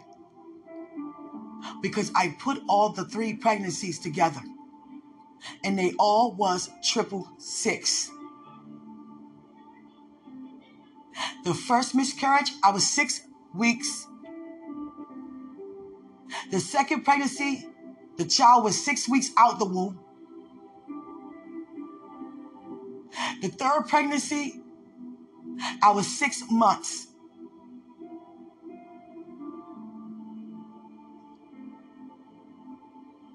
David is the 4th one. And I put 3 together, and I never told anybody, whoa, that's a curse. Because God said, my whole life, he always been like that with me, like Samuel, Elijah, Moses, Noah. And he told me as a girl, because I always read about the men, but I'm a girl. And that's why a lot of people didn't, consider, but they couldn't help but to admit, you're like them, but you're a girl. It was men that were prophets biblically. You're a girl. You're a girl prophet like them. We see him on you like them. And God said to me, you're not having no kids until you get married. Final. And when I said, oh my God, that's the curse.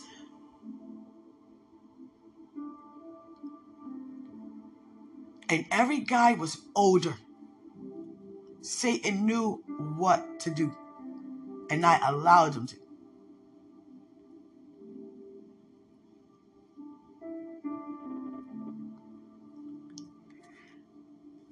And when my son was born, I was in a car wreck. His heart rate dropped like 6 times in like 3 weeks. And he had to get like 5 blood transfusions, 7 surgeries. And I felt God taking him too. And that's why I yelled at God, God, don't take this one, please.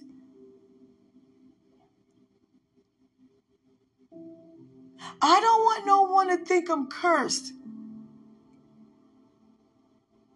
I put all 3 of the pregnancies together. It is all 666. That was Satan's doing because he heard your words to me not to have no kids till I get married. Don't take this one. Spare me this one. And I yelled, and I yelled, and my son's heart rate, it went from 0, then the numbers started going up.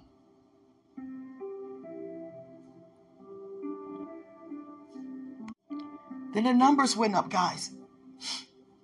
See, my story blessed a lot of teenagers, women, and men. And don't think you're alone with your testimony. There are millions who can relate to a miscarriage, an abortion. You understand?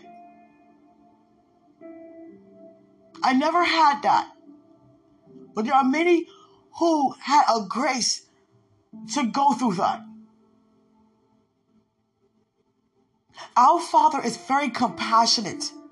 He's very merciful. He's not going to say, go get it, but he cannot force you to stop you from doing it. To all those who have, and he still bless you and multiply you and favor you due to it.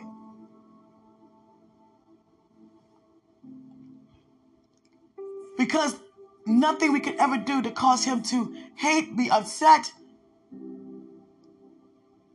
walk away from us.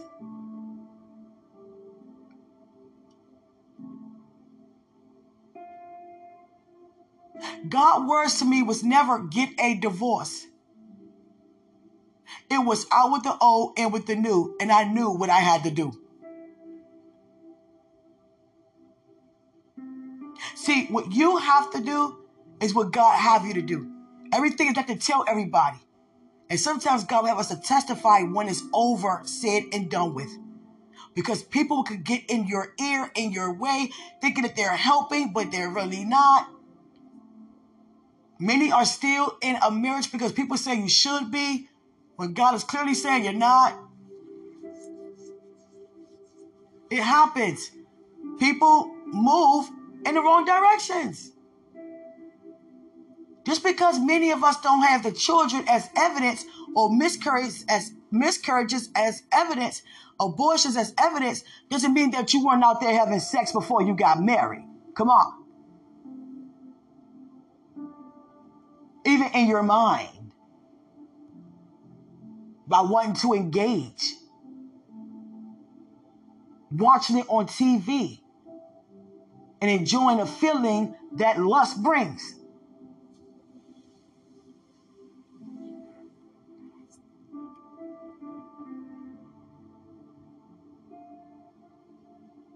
Many have not been divorced, but many have been with the wrong person.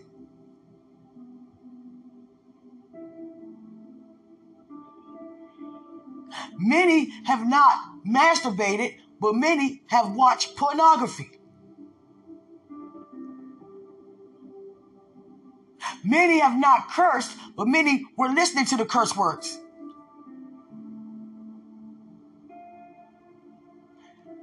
In other words, no one can afford to talk about no one.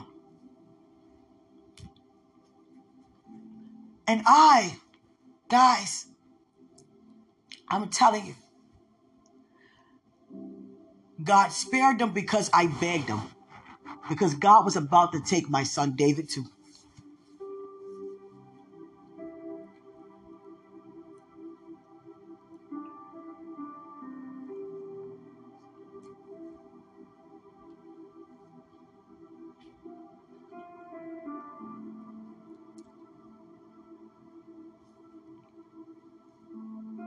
My son's father was very broken by the miscarriages. He was broken by that.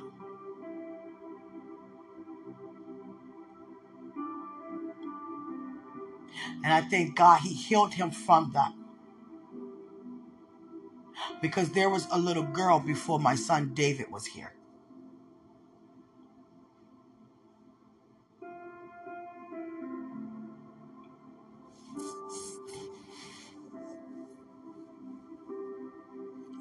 And you're 6 months pregnant. I don't already had the baby shower.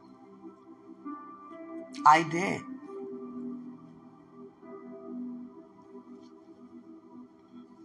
So the next time around when I was pregnant with David, they were like, we're going to wait till you're further along because we don't know what God is doing with you.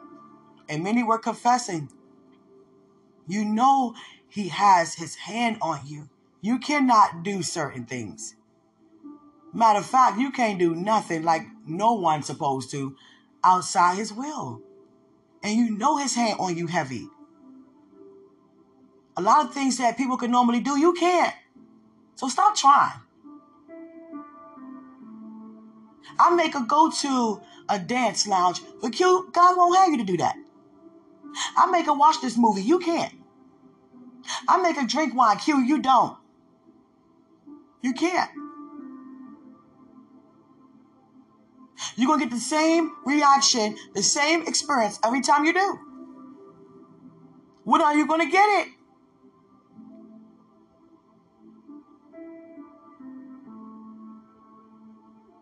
Because sometimes we feel we want a baby to take care and love what we feel like we didn't have, but not even aware we had all along.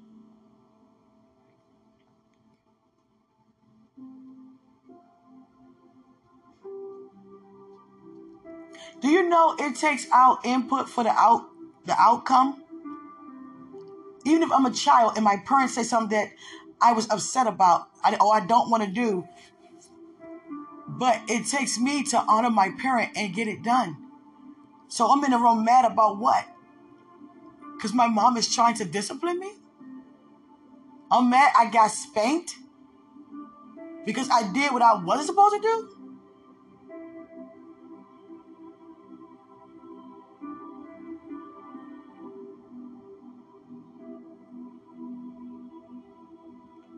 I realized that God really kept my son, favored my son, blessed my son.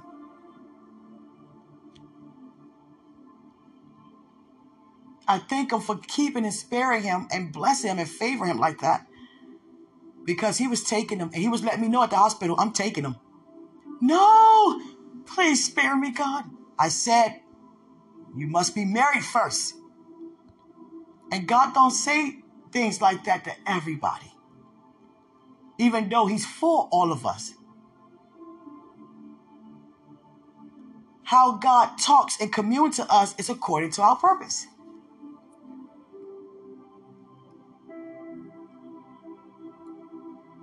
I thank God I'm in a new covenant because I did a lot of things like the old prophets have.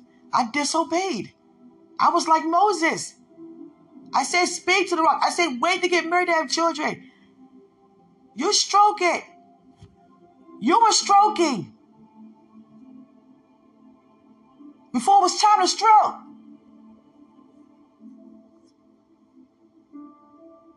I could have had you not enter in. But I'm satisfied because of the blood. Thank God for the blood.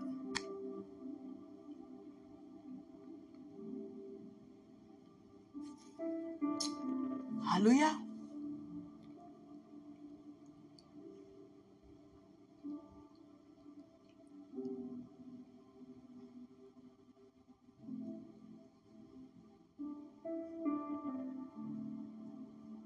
I wasn't in many relationships in my life. A lot of things I done just to try to be normal like the world. I wanted to be like the world. I thought God's side was boring. I thought God's side had too many restrictions. I didn't want to sit in church all day, and especially go on Saturdays and miss cartoons on TV as a kid. I was like, I don't have a normal life. They get to go this place. They get to wear pants. This is a series. They get to wear pants. I can't wear pants. They get to eat grape flavor things. I can't eat grape flavor because in the Jewish culture, the tradition we were under, 7-day holiness, grapes come from wine. And the Bible says women should not wear nothing pertaining to a man. That's what was said to me. And I was always the one with a question like, how do you know that a man were the first to wear pants? Because man wore kilts and garments back then. But I wouldn't have got a beating. We had to keep our heads covered, especially when we prayed and when we were on our way to church, and we prayed like every 3 hours. We fasted all the time as kids. I'll never forget, nothing was good about my experience in my childhood growing up in the Jewish culture, because it was religious. And I'm not speaking about the religion, but I'm speaking about me as a child, as a teenager, how I perceived it. I was always told we can't do what seemed to be fun. I can't eat seafood, shellfish. No, can't eat no scavengers. Read Leviticus, that's your life. No pork, nothing. No swine. I like bacon. No. So we couldn't eat McDonald's. What child don't want to go to McDonald's? Because the sesame seeds on the buns, sesame seeds, back then were crushed up pig bones. I don't know what they are today. So we couldn't eat it. Everything we ate, we had to read the labels. We had to bring our lunch to school. So instead of having peanut butter and jelly, the jelly wasn't great. Couldn't have nothing great. So I had peanut butter and apple jelly or peanut butter and orange jelly. You understand? Or strawberry jelly. Hallelujah.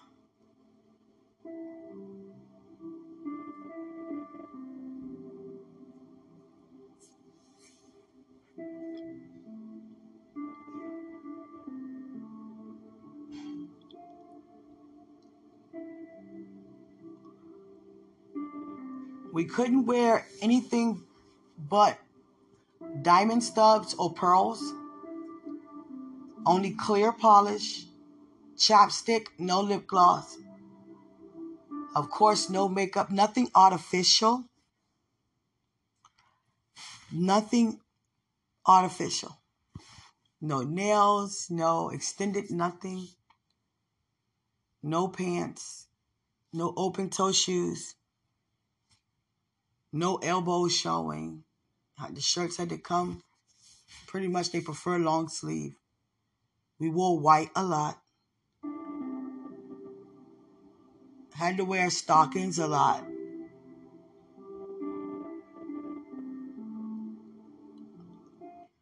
And we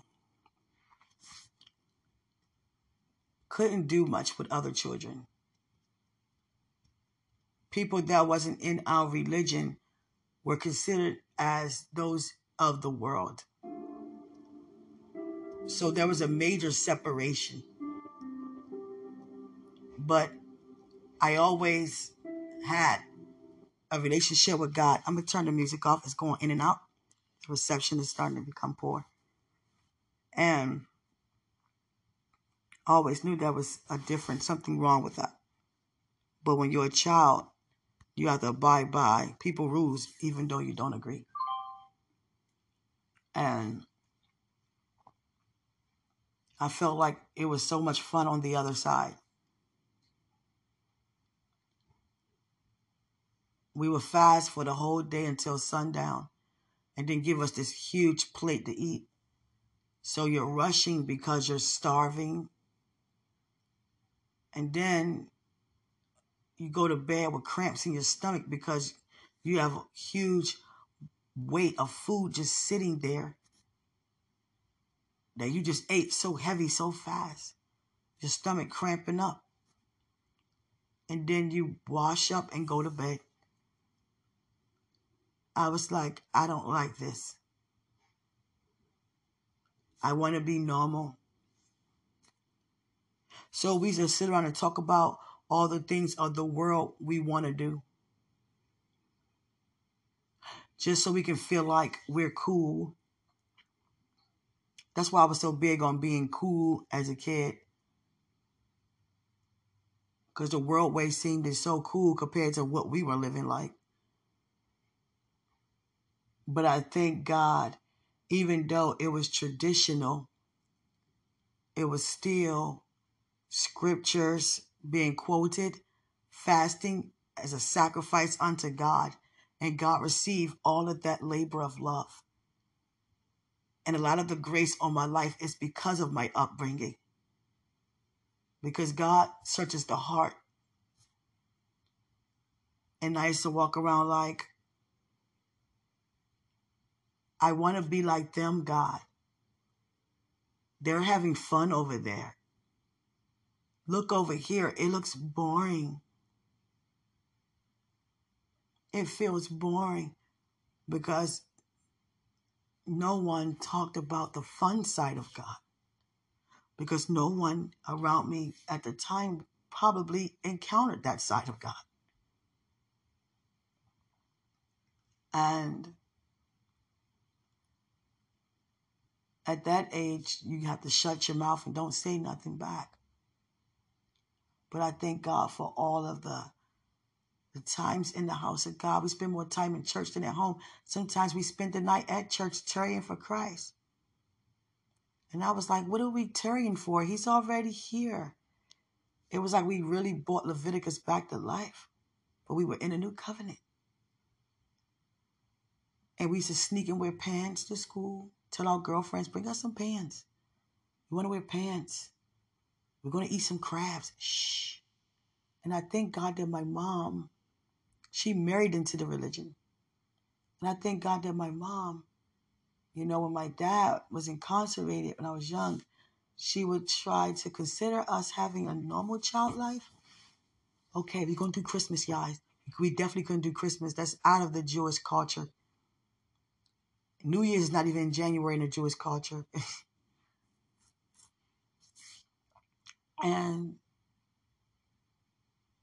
she was like, we're going to do Christmas. Okay. Don't tell anybody. Okay.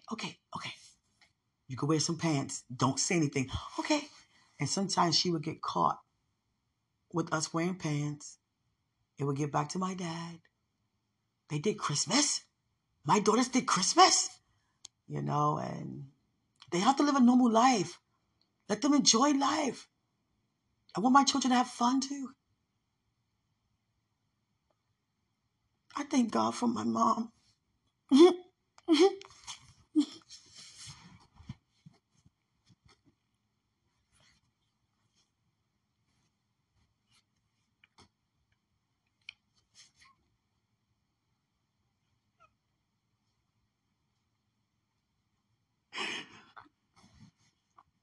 Even though our parents made mistakes like we do as parents, and we will as parents, I really enjoy back in the day, and I'm talking about back in like I'm now.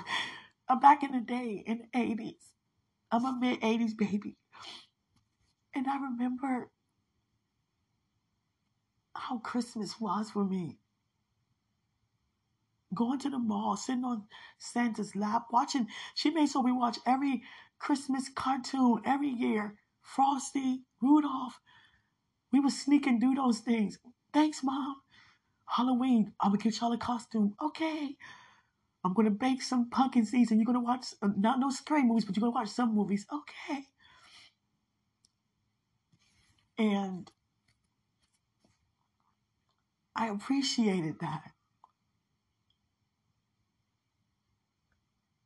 I appreciated that.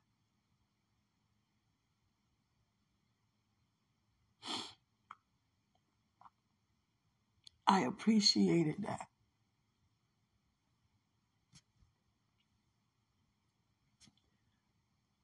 I used to be so proud of my mom. One day she popped up in my class. Look at my mom, the most beautiful mom in the world. Everybody, this is my mom. I'll never forget second grade. But I was ashamed of my father's side, the Jewish side, because they would come dressed like Jews, mantles and all these things, Bibles. And then I realized, why am I ashamed of my family? I used to not tell them when I had special functions. And then I realized my family would love to be here. And I realized I hurt their feelings when they found out I had a function. I didn't tell them. And they knew why. I was embarrassed. And their feelings were very hurt. And I was like, I'm sorry. It's just that I didn't want no one to tease me. Do you care? Yes, I do. I care about being teased. Yeah. I told them the truth. I do care. Yeah. I care about being joned on, but I never was joned on. I never was joned on. No one never really had a reason to jone. But people just saw us as different. That's like going to school with Muslims and the women win all that, the big covering. You just, they live different. You don't treat them no different. They just knew we were Jews. They didn't treat us no different, and I just thank God for, me receiving, a breakthrough with that with my family, and they start coming, and I was so proud. Like, this is my grandfather, this is my grandmother, and they love to support me. They loved that.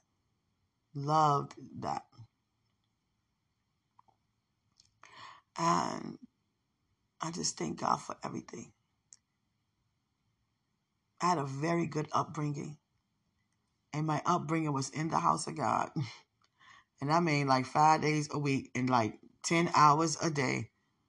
I'm certain longer than that sometimes. And I thank God for that. But I didn't like to feel isolated from the world. Like we were separated from the world. And I wanted to see what was out there. Like, let me see what's out there. God, can I see what's out there? Wow, it's like this out there? I want to be a part of this. Ooh, I want to look like that. Ooh, I want to dress like that. Wow, there's a whole nother world. I want to eat that.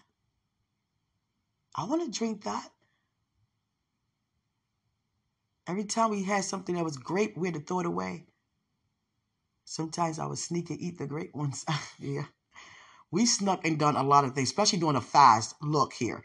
How are we going to pack food for the hungry? And I'm hungry. So I took a box of Teddy Grahams. I took them to the bathroom. I opened up that box real quick and I tore them Teddy Grahams up. But I closed it up and I put them in a bag. And I was like, oh God, whoever homeless person going to receive this open box, Father, please forgive me. Please forgive me. I'm telling you. I'm serious. I broke a lot of tradition. I ate crabs. I wore pants. I was unclean around people. My God, don't tell nobody that. You were what? You touched me unclean. Oh God, you came in the house unclean. I sure did. I'm still breathing. They probably thought I was going to drop dead. Jeez. Oh God, like, you're unclean in here? Yeah, I'm still breathing. Hey, that was 20 years ago. God. But seriously, I just thank God for the Bible. You have to really have it to be a love letter to you. Christ wasn't mentioned to just say, oh, he was being rebellious for the tradition and his own culture. And not culture, but his own religion. He was a Jew. You think he broke his Jewish laws just because he wanted to? No, he did that to teach us that love, there are no laws. There are no traditions with love. There are no restrictions with love. On the Sabbath, we couldn't touch money. So if I walk past somebody who's really hungry, I can't touch any money to bless them. And that's what Christ was saying. You can't do any labor.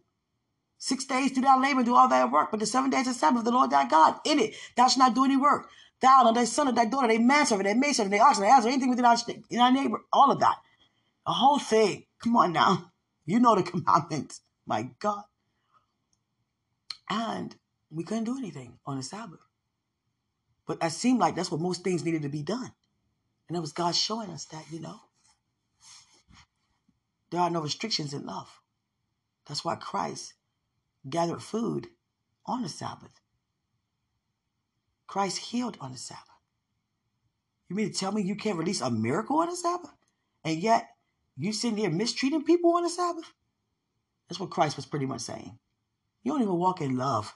How you going to tell me about what I'm doing? And I'm doing an act of love on the Sabbath. You understand? So I grew up very restricted. And I wanted to be like the world. So that's one thing that I learned that I would never do with my children is hide them from the world. Not explain to them why we do the things that we do. What does it mean to be a Christian? What does it mean for my son to understand what it means to be born again? What does that mean for you? What does that look like for you? That you understand and be okay with it. Because many of us not teaching our children and they're not okay with it. They just following along what we say because I said so, okay? That's your explanation. And it's not that. They need more than that. That's why many of our children sneak around. I just seen a little girl today. She was probably 95 pounds. Now she's like 198 in a matter of 2 weeks. And Holy Spirit said to me, her mother put her on birth control. She's on birth control. And the little girl see how big she's gotten because of it. You understand? So it's not about that. It's about talking to your daughter the importance of saving yourself. You are so worth it. Matter of fact, let me take you out on a date. Let me do things with you. That's what I did with my son. Since he was born, I took him out on dates. It been just me and him. And I loved it. He loved it. I did everything with my kid. I thank God for restoring everything that was stolen back.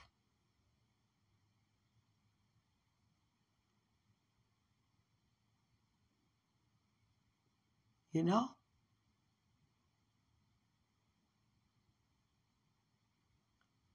Some things I never planned on telling the man that I'm going to marry. Because somehow I thought if he heard about the things I've been through, maybe he wouldn't want to be with me anymore.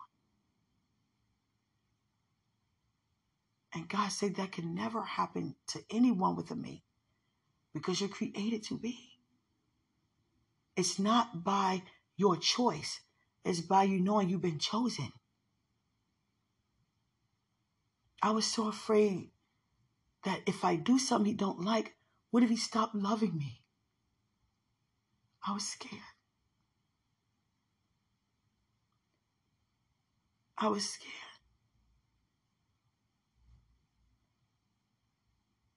And God would have me to confess to him the mistakes I did make. And guess what?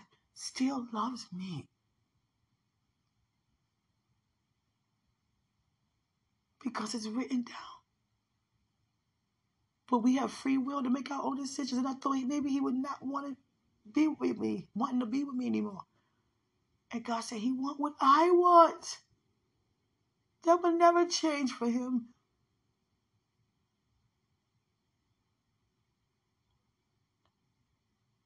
And I was like, he's so perfect compared to me.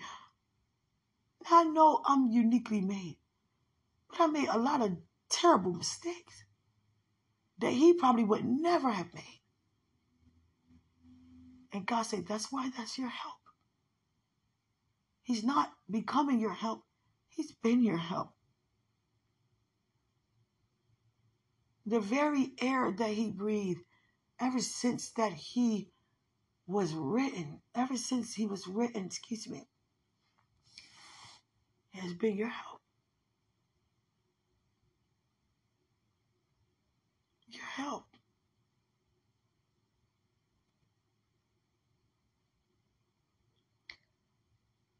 I feel like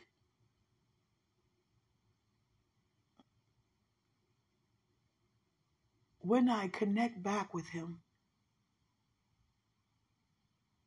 it's like two twins who've been away for a long time come back together again and reunite and be together all the time. And when you're not even together, you are together. It's as if you're not even apart. And I thank God that he's comfortable with my love for him. That is the same how he have for me. that he's comfortable with expressing himself because he hear me do that all the time. So he understands because he feel what I'm saying. I'm describing what he's feeling because I feeling it. So he know what I'm encountering because I'm describing what he's feeling. And he feels relieved that I would never take advantage of the love that I have also for him.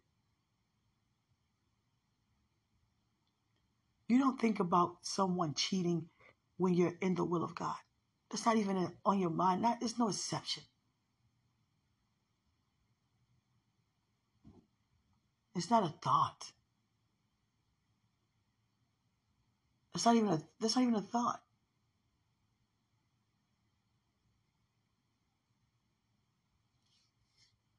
You don't think about him taking advantage of you or her taking advantage. It's not a thought.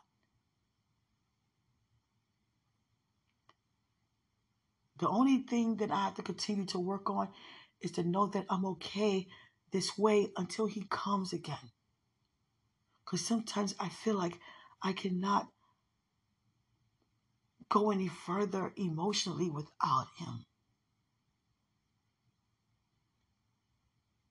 It's my soul. My body is under total submission. My spirit is aware of my identity. My soul, my mind, will, and emotions of me being away from him. I have to stir myself up while I'm away. Because sometimes I feel like I can't take being away from him anymore. It's like I'm in the kingdom with him and I'm on one side and he's on the other side. No, where are you?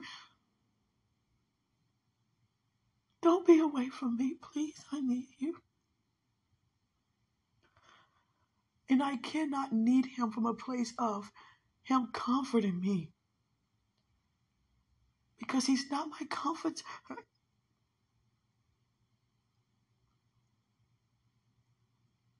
I cannot feel that he makes my life better. Neither can he with me. Neither you with your mate. Because we are better together. God has shown me an emerald. An emerald.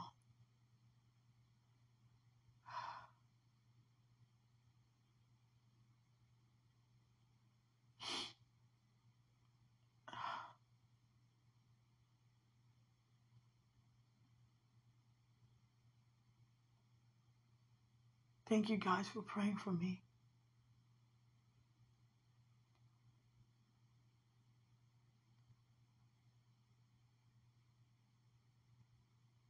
This is what love feels like for someone. This is what patience feels like when you're allowed to have his perfect work. Sometimes I don't want to do anything but be around him.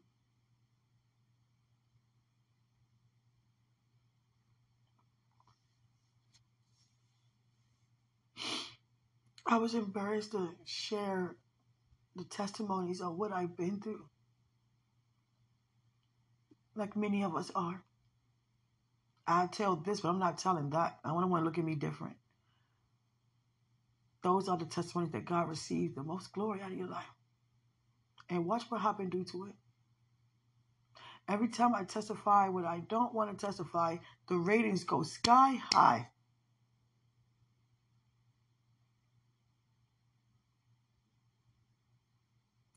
I don't want to keep lying in my bed without him beside me. I feel like I'm missing him too much. I'm missing what I'm already aware that was there in the beginning. Adam was never away from Eve, but he wasn't in a conversation with Satan and Eve, but he was right there in the midst. So you can imagine Eve wasn't speaking to Satan verbally. He was talking to her mind to get her to change it. And when our mind is changed, our body goes alongside. Our mind controls our emotions. He came for her soul.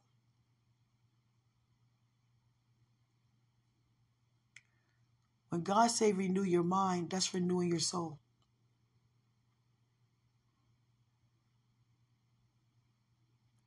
Our souls are saved because our spirits are born again. Because if it was our souls that caused us to be saved, then we wouldn't have been disconnected from God, because he said those who worship me must worship me in spirit and in truth. So our spirits were disconnected because of the sin, not our souls. Our flesh caused our spirits to be disconnected, and it had to connect back due to the blood. So being born again is our spirits being new, being saved, and out with the old.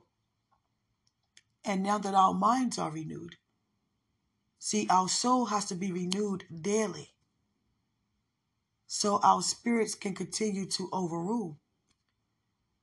That's why when we're not in the Word as much, we start going back to some of the things that we don't normally do, because we're not continually being fed. We have to feed our soul, or our soul will try to feed us.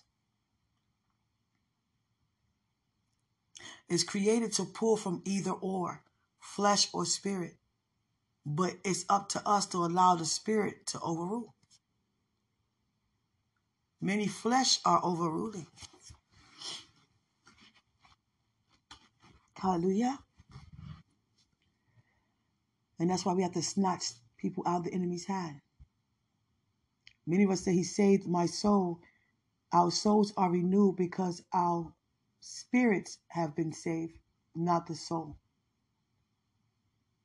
It's not the soul that God's after. It's the spirit. He would have said, those who worship me must worship me in soul and in truth. He said spirit and in truth, because he's spirit.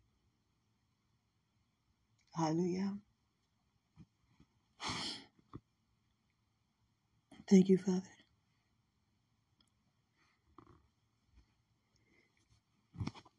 Excuse me. I try to stop it before I sneezed. I told you guys a lot about me today. How I almost died. How the devil tried to put a curse on me regarding God's covenant. He has a covenant with all of us. God say an oath. The covenant is his oath. The covenant is, do you want to know what a covenant is? It's an agreement due to what you believe he promised you. His oath is his promises. That means you believe in the oath. You believe that they have to. I just got that. Some things I used to do and make mistakes and be like, God, are you still going to give this to me because I made a mistake? God is saying, the oath, Quenisha, the oath. I don't take back what I've given you. I don't ever. That's why it's so important to be a living witness and to witness my truth. So many lies being told on me, Quenisha. I don't give and take away. What's yours always is. It's yours. Many of you decide to go elsewhere other than what belongs to you, but it's yours. The house I given you, yours. Every home, yours. Every location, wherever God send us, ours. Our spouse, ours. And I thank God that I have a mind that wants what he wants. I'm so glad.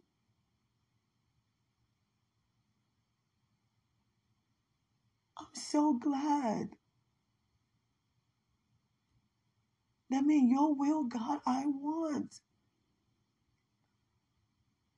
I never had a man who had a relationship with God and walking in the truth, not just praying to God and knowing about God. No, knowing God. He knows God.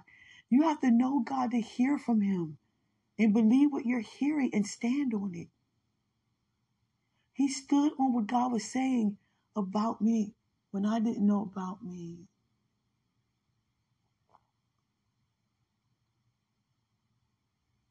I'm a living witness that I'm one out of many who can say that I have learned from my mistake. If you ever hurted someone intentionally or unintentionally, I want you to really allow God to see you through that like he did me. Because I really felt bad for what I've caused. I'm not a person that, there are many who don't care. Oh, whatever. Or try to blame the person for what they done to them. If you would have did this, I would have done that. No, it was, what did I do? Oh, no. I'm sorry.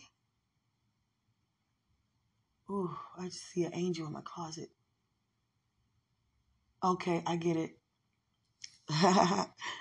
The angel saying, don't forget about this closet. Okay. After I do my homework, which is due Friday, I'm going to do it tomorrow. And I'm going to do it. I'm going to do the closet. Yes, I will. Yes. I have so many new things that was bought for me and given to me on my birthday that I have to really add in the closet. Yeah. Thank you, God. I thank you guys for listening to this series today. We all have a testimony. I notice when I testify, people feel more open to, because they see the significance of it, like, oh, it's not so bad. Okay. Okay. Yeah. Yeah.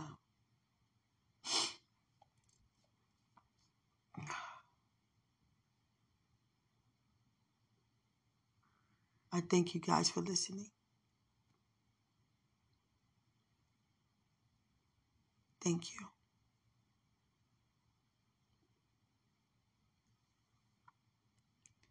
God say finish it out. Go the whole hour. Put the music back on. Okay.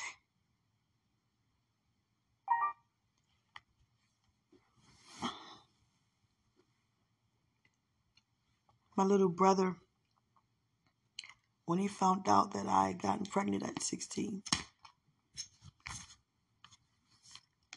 he felt sorry for me. Especially when the babies didn't survive. He didn't know what to say to me. He was like, I can fix you something to eat. I can make up your bed for you. The sweetest thing ever. I want you to think about your siblings. Ooh, okay. After this series, okay. All right. I love you guys. This is it on this one. Okay, God. Not an hour. I thought you said an hour. The next one. Okay, all right. I love you guys. Thank you for being a part of this today.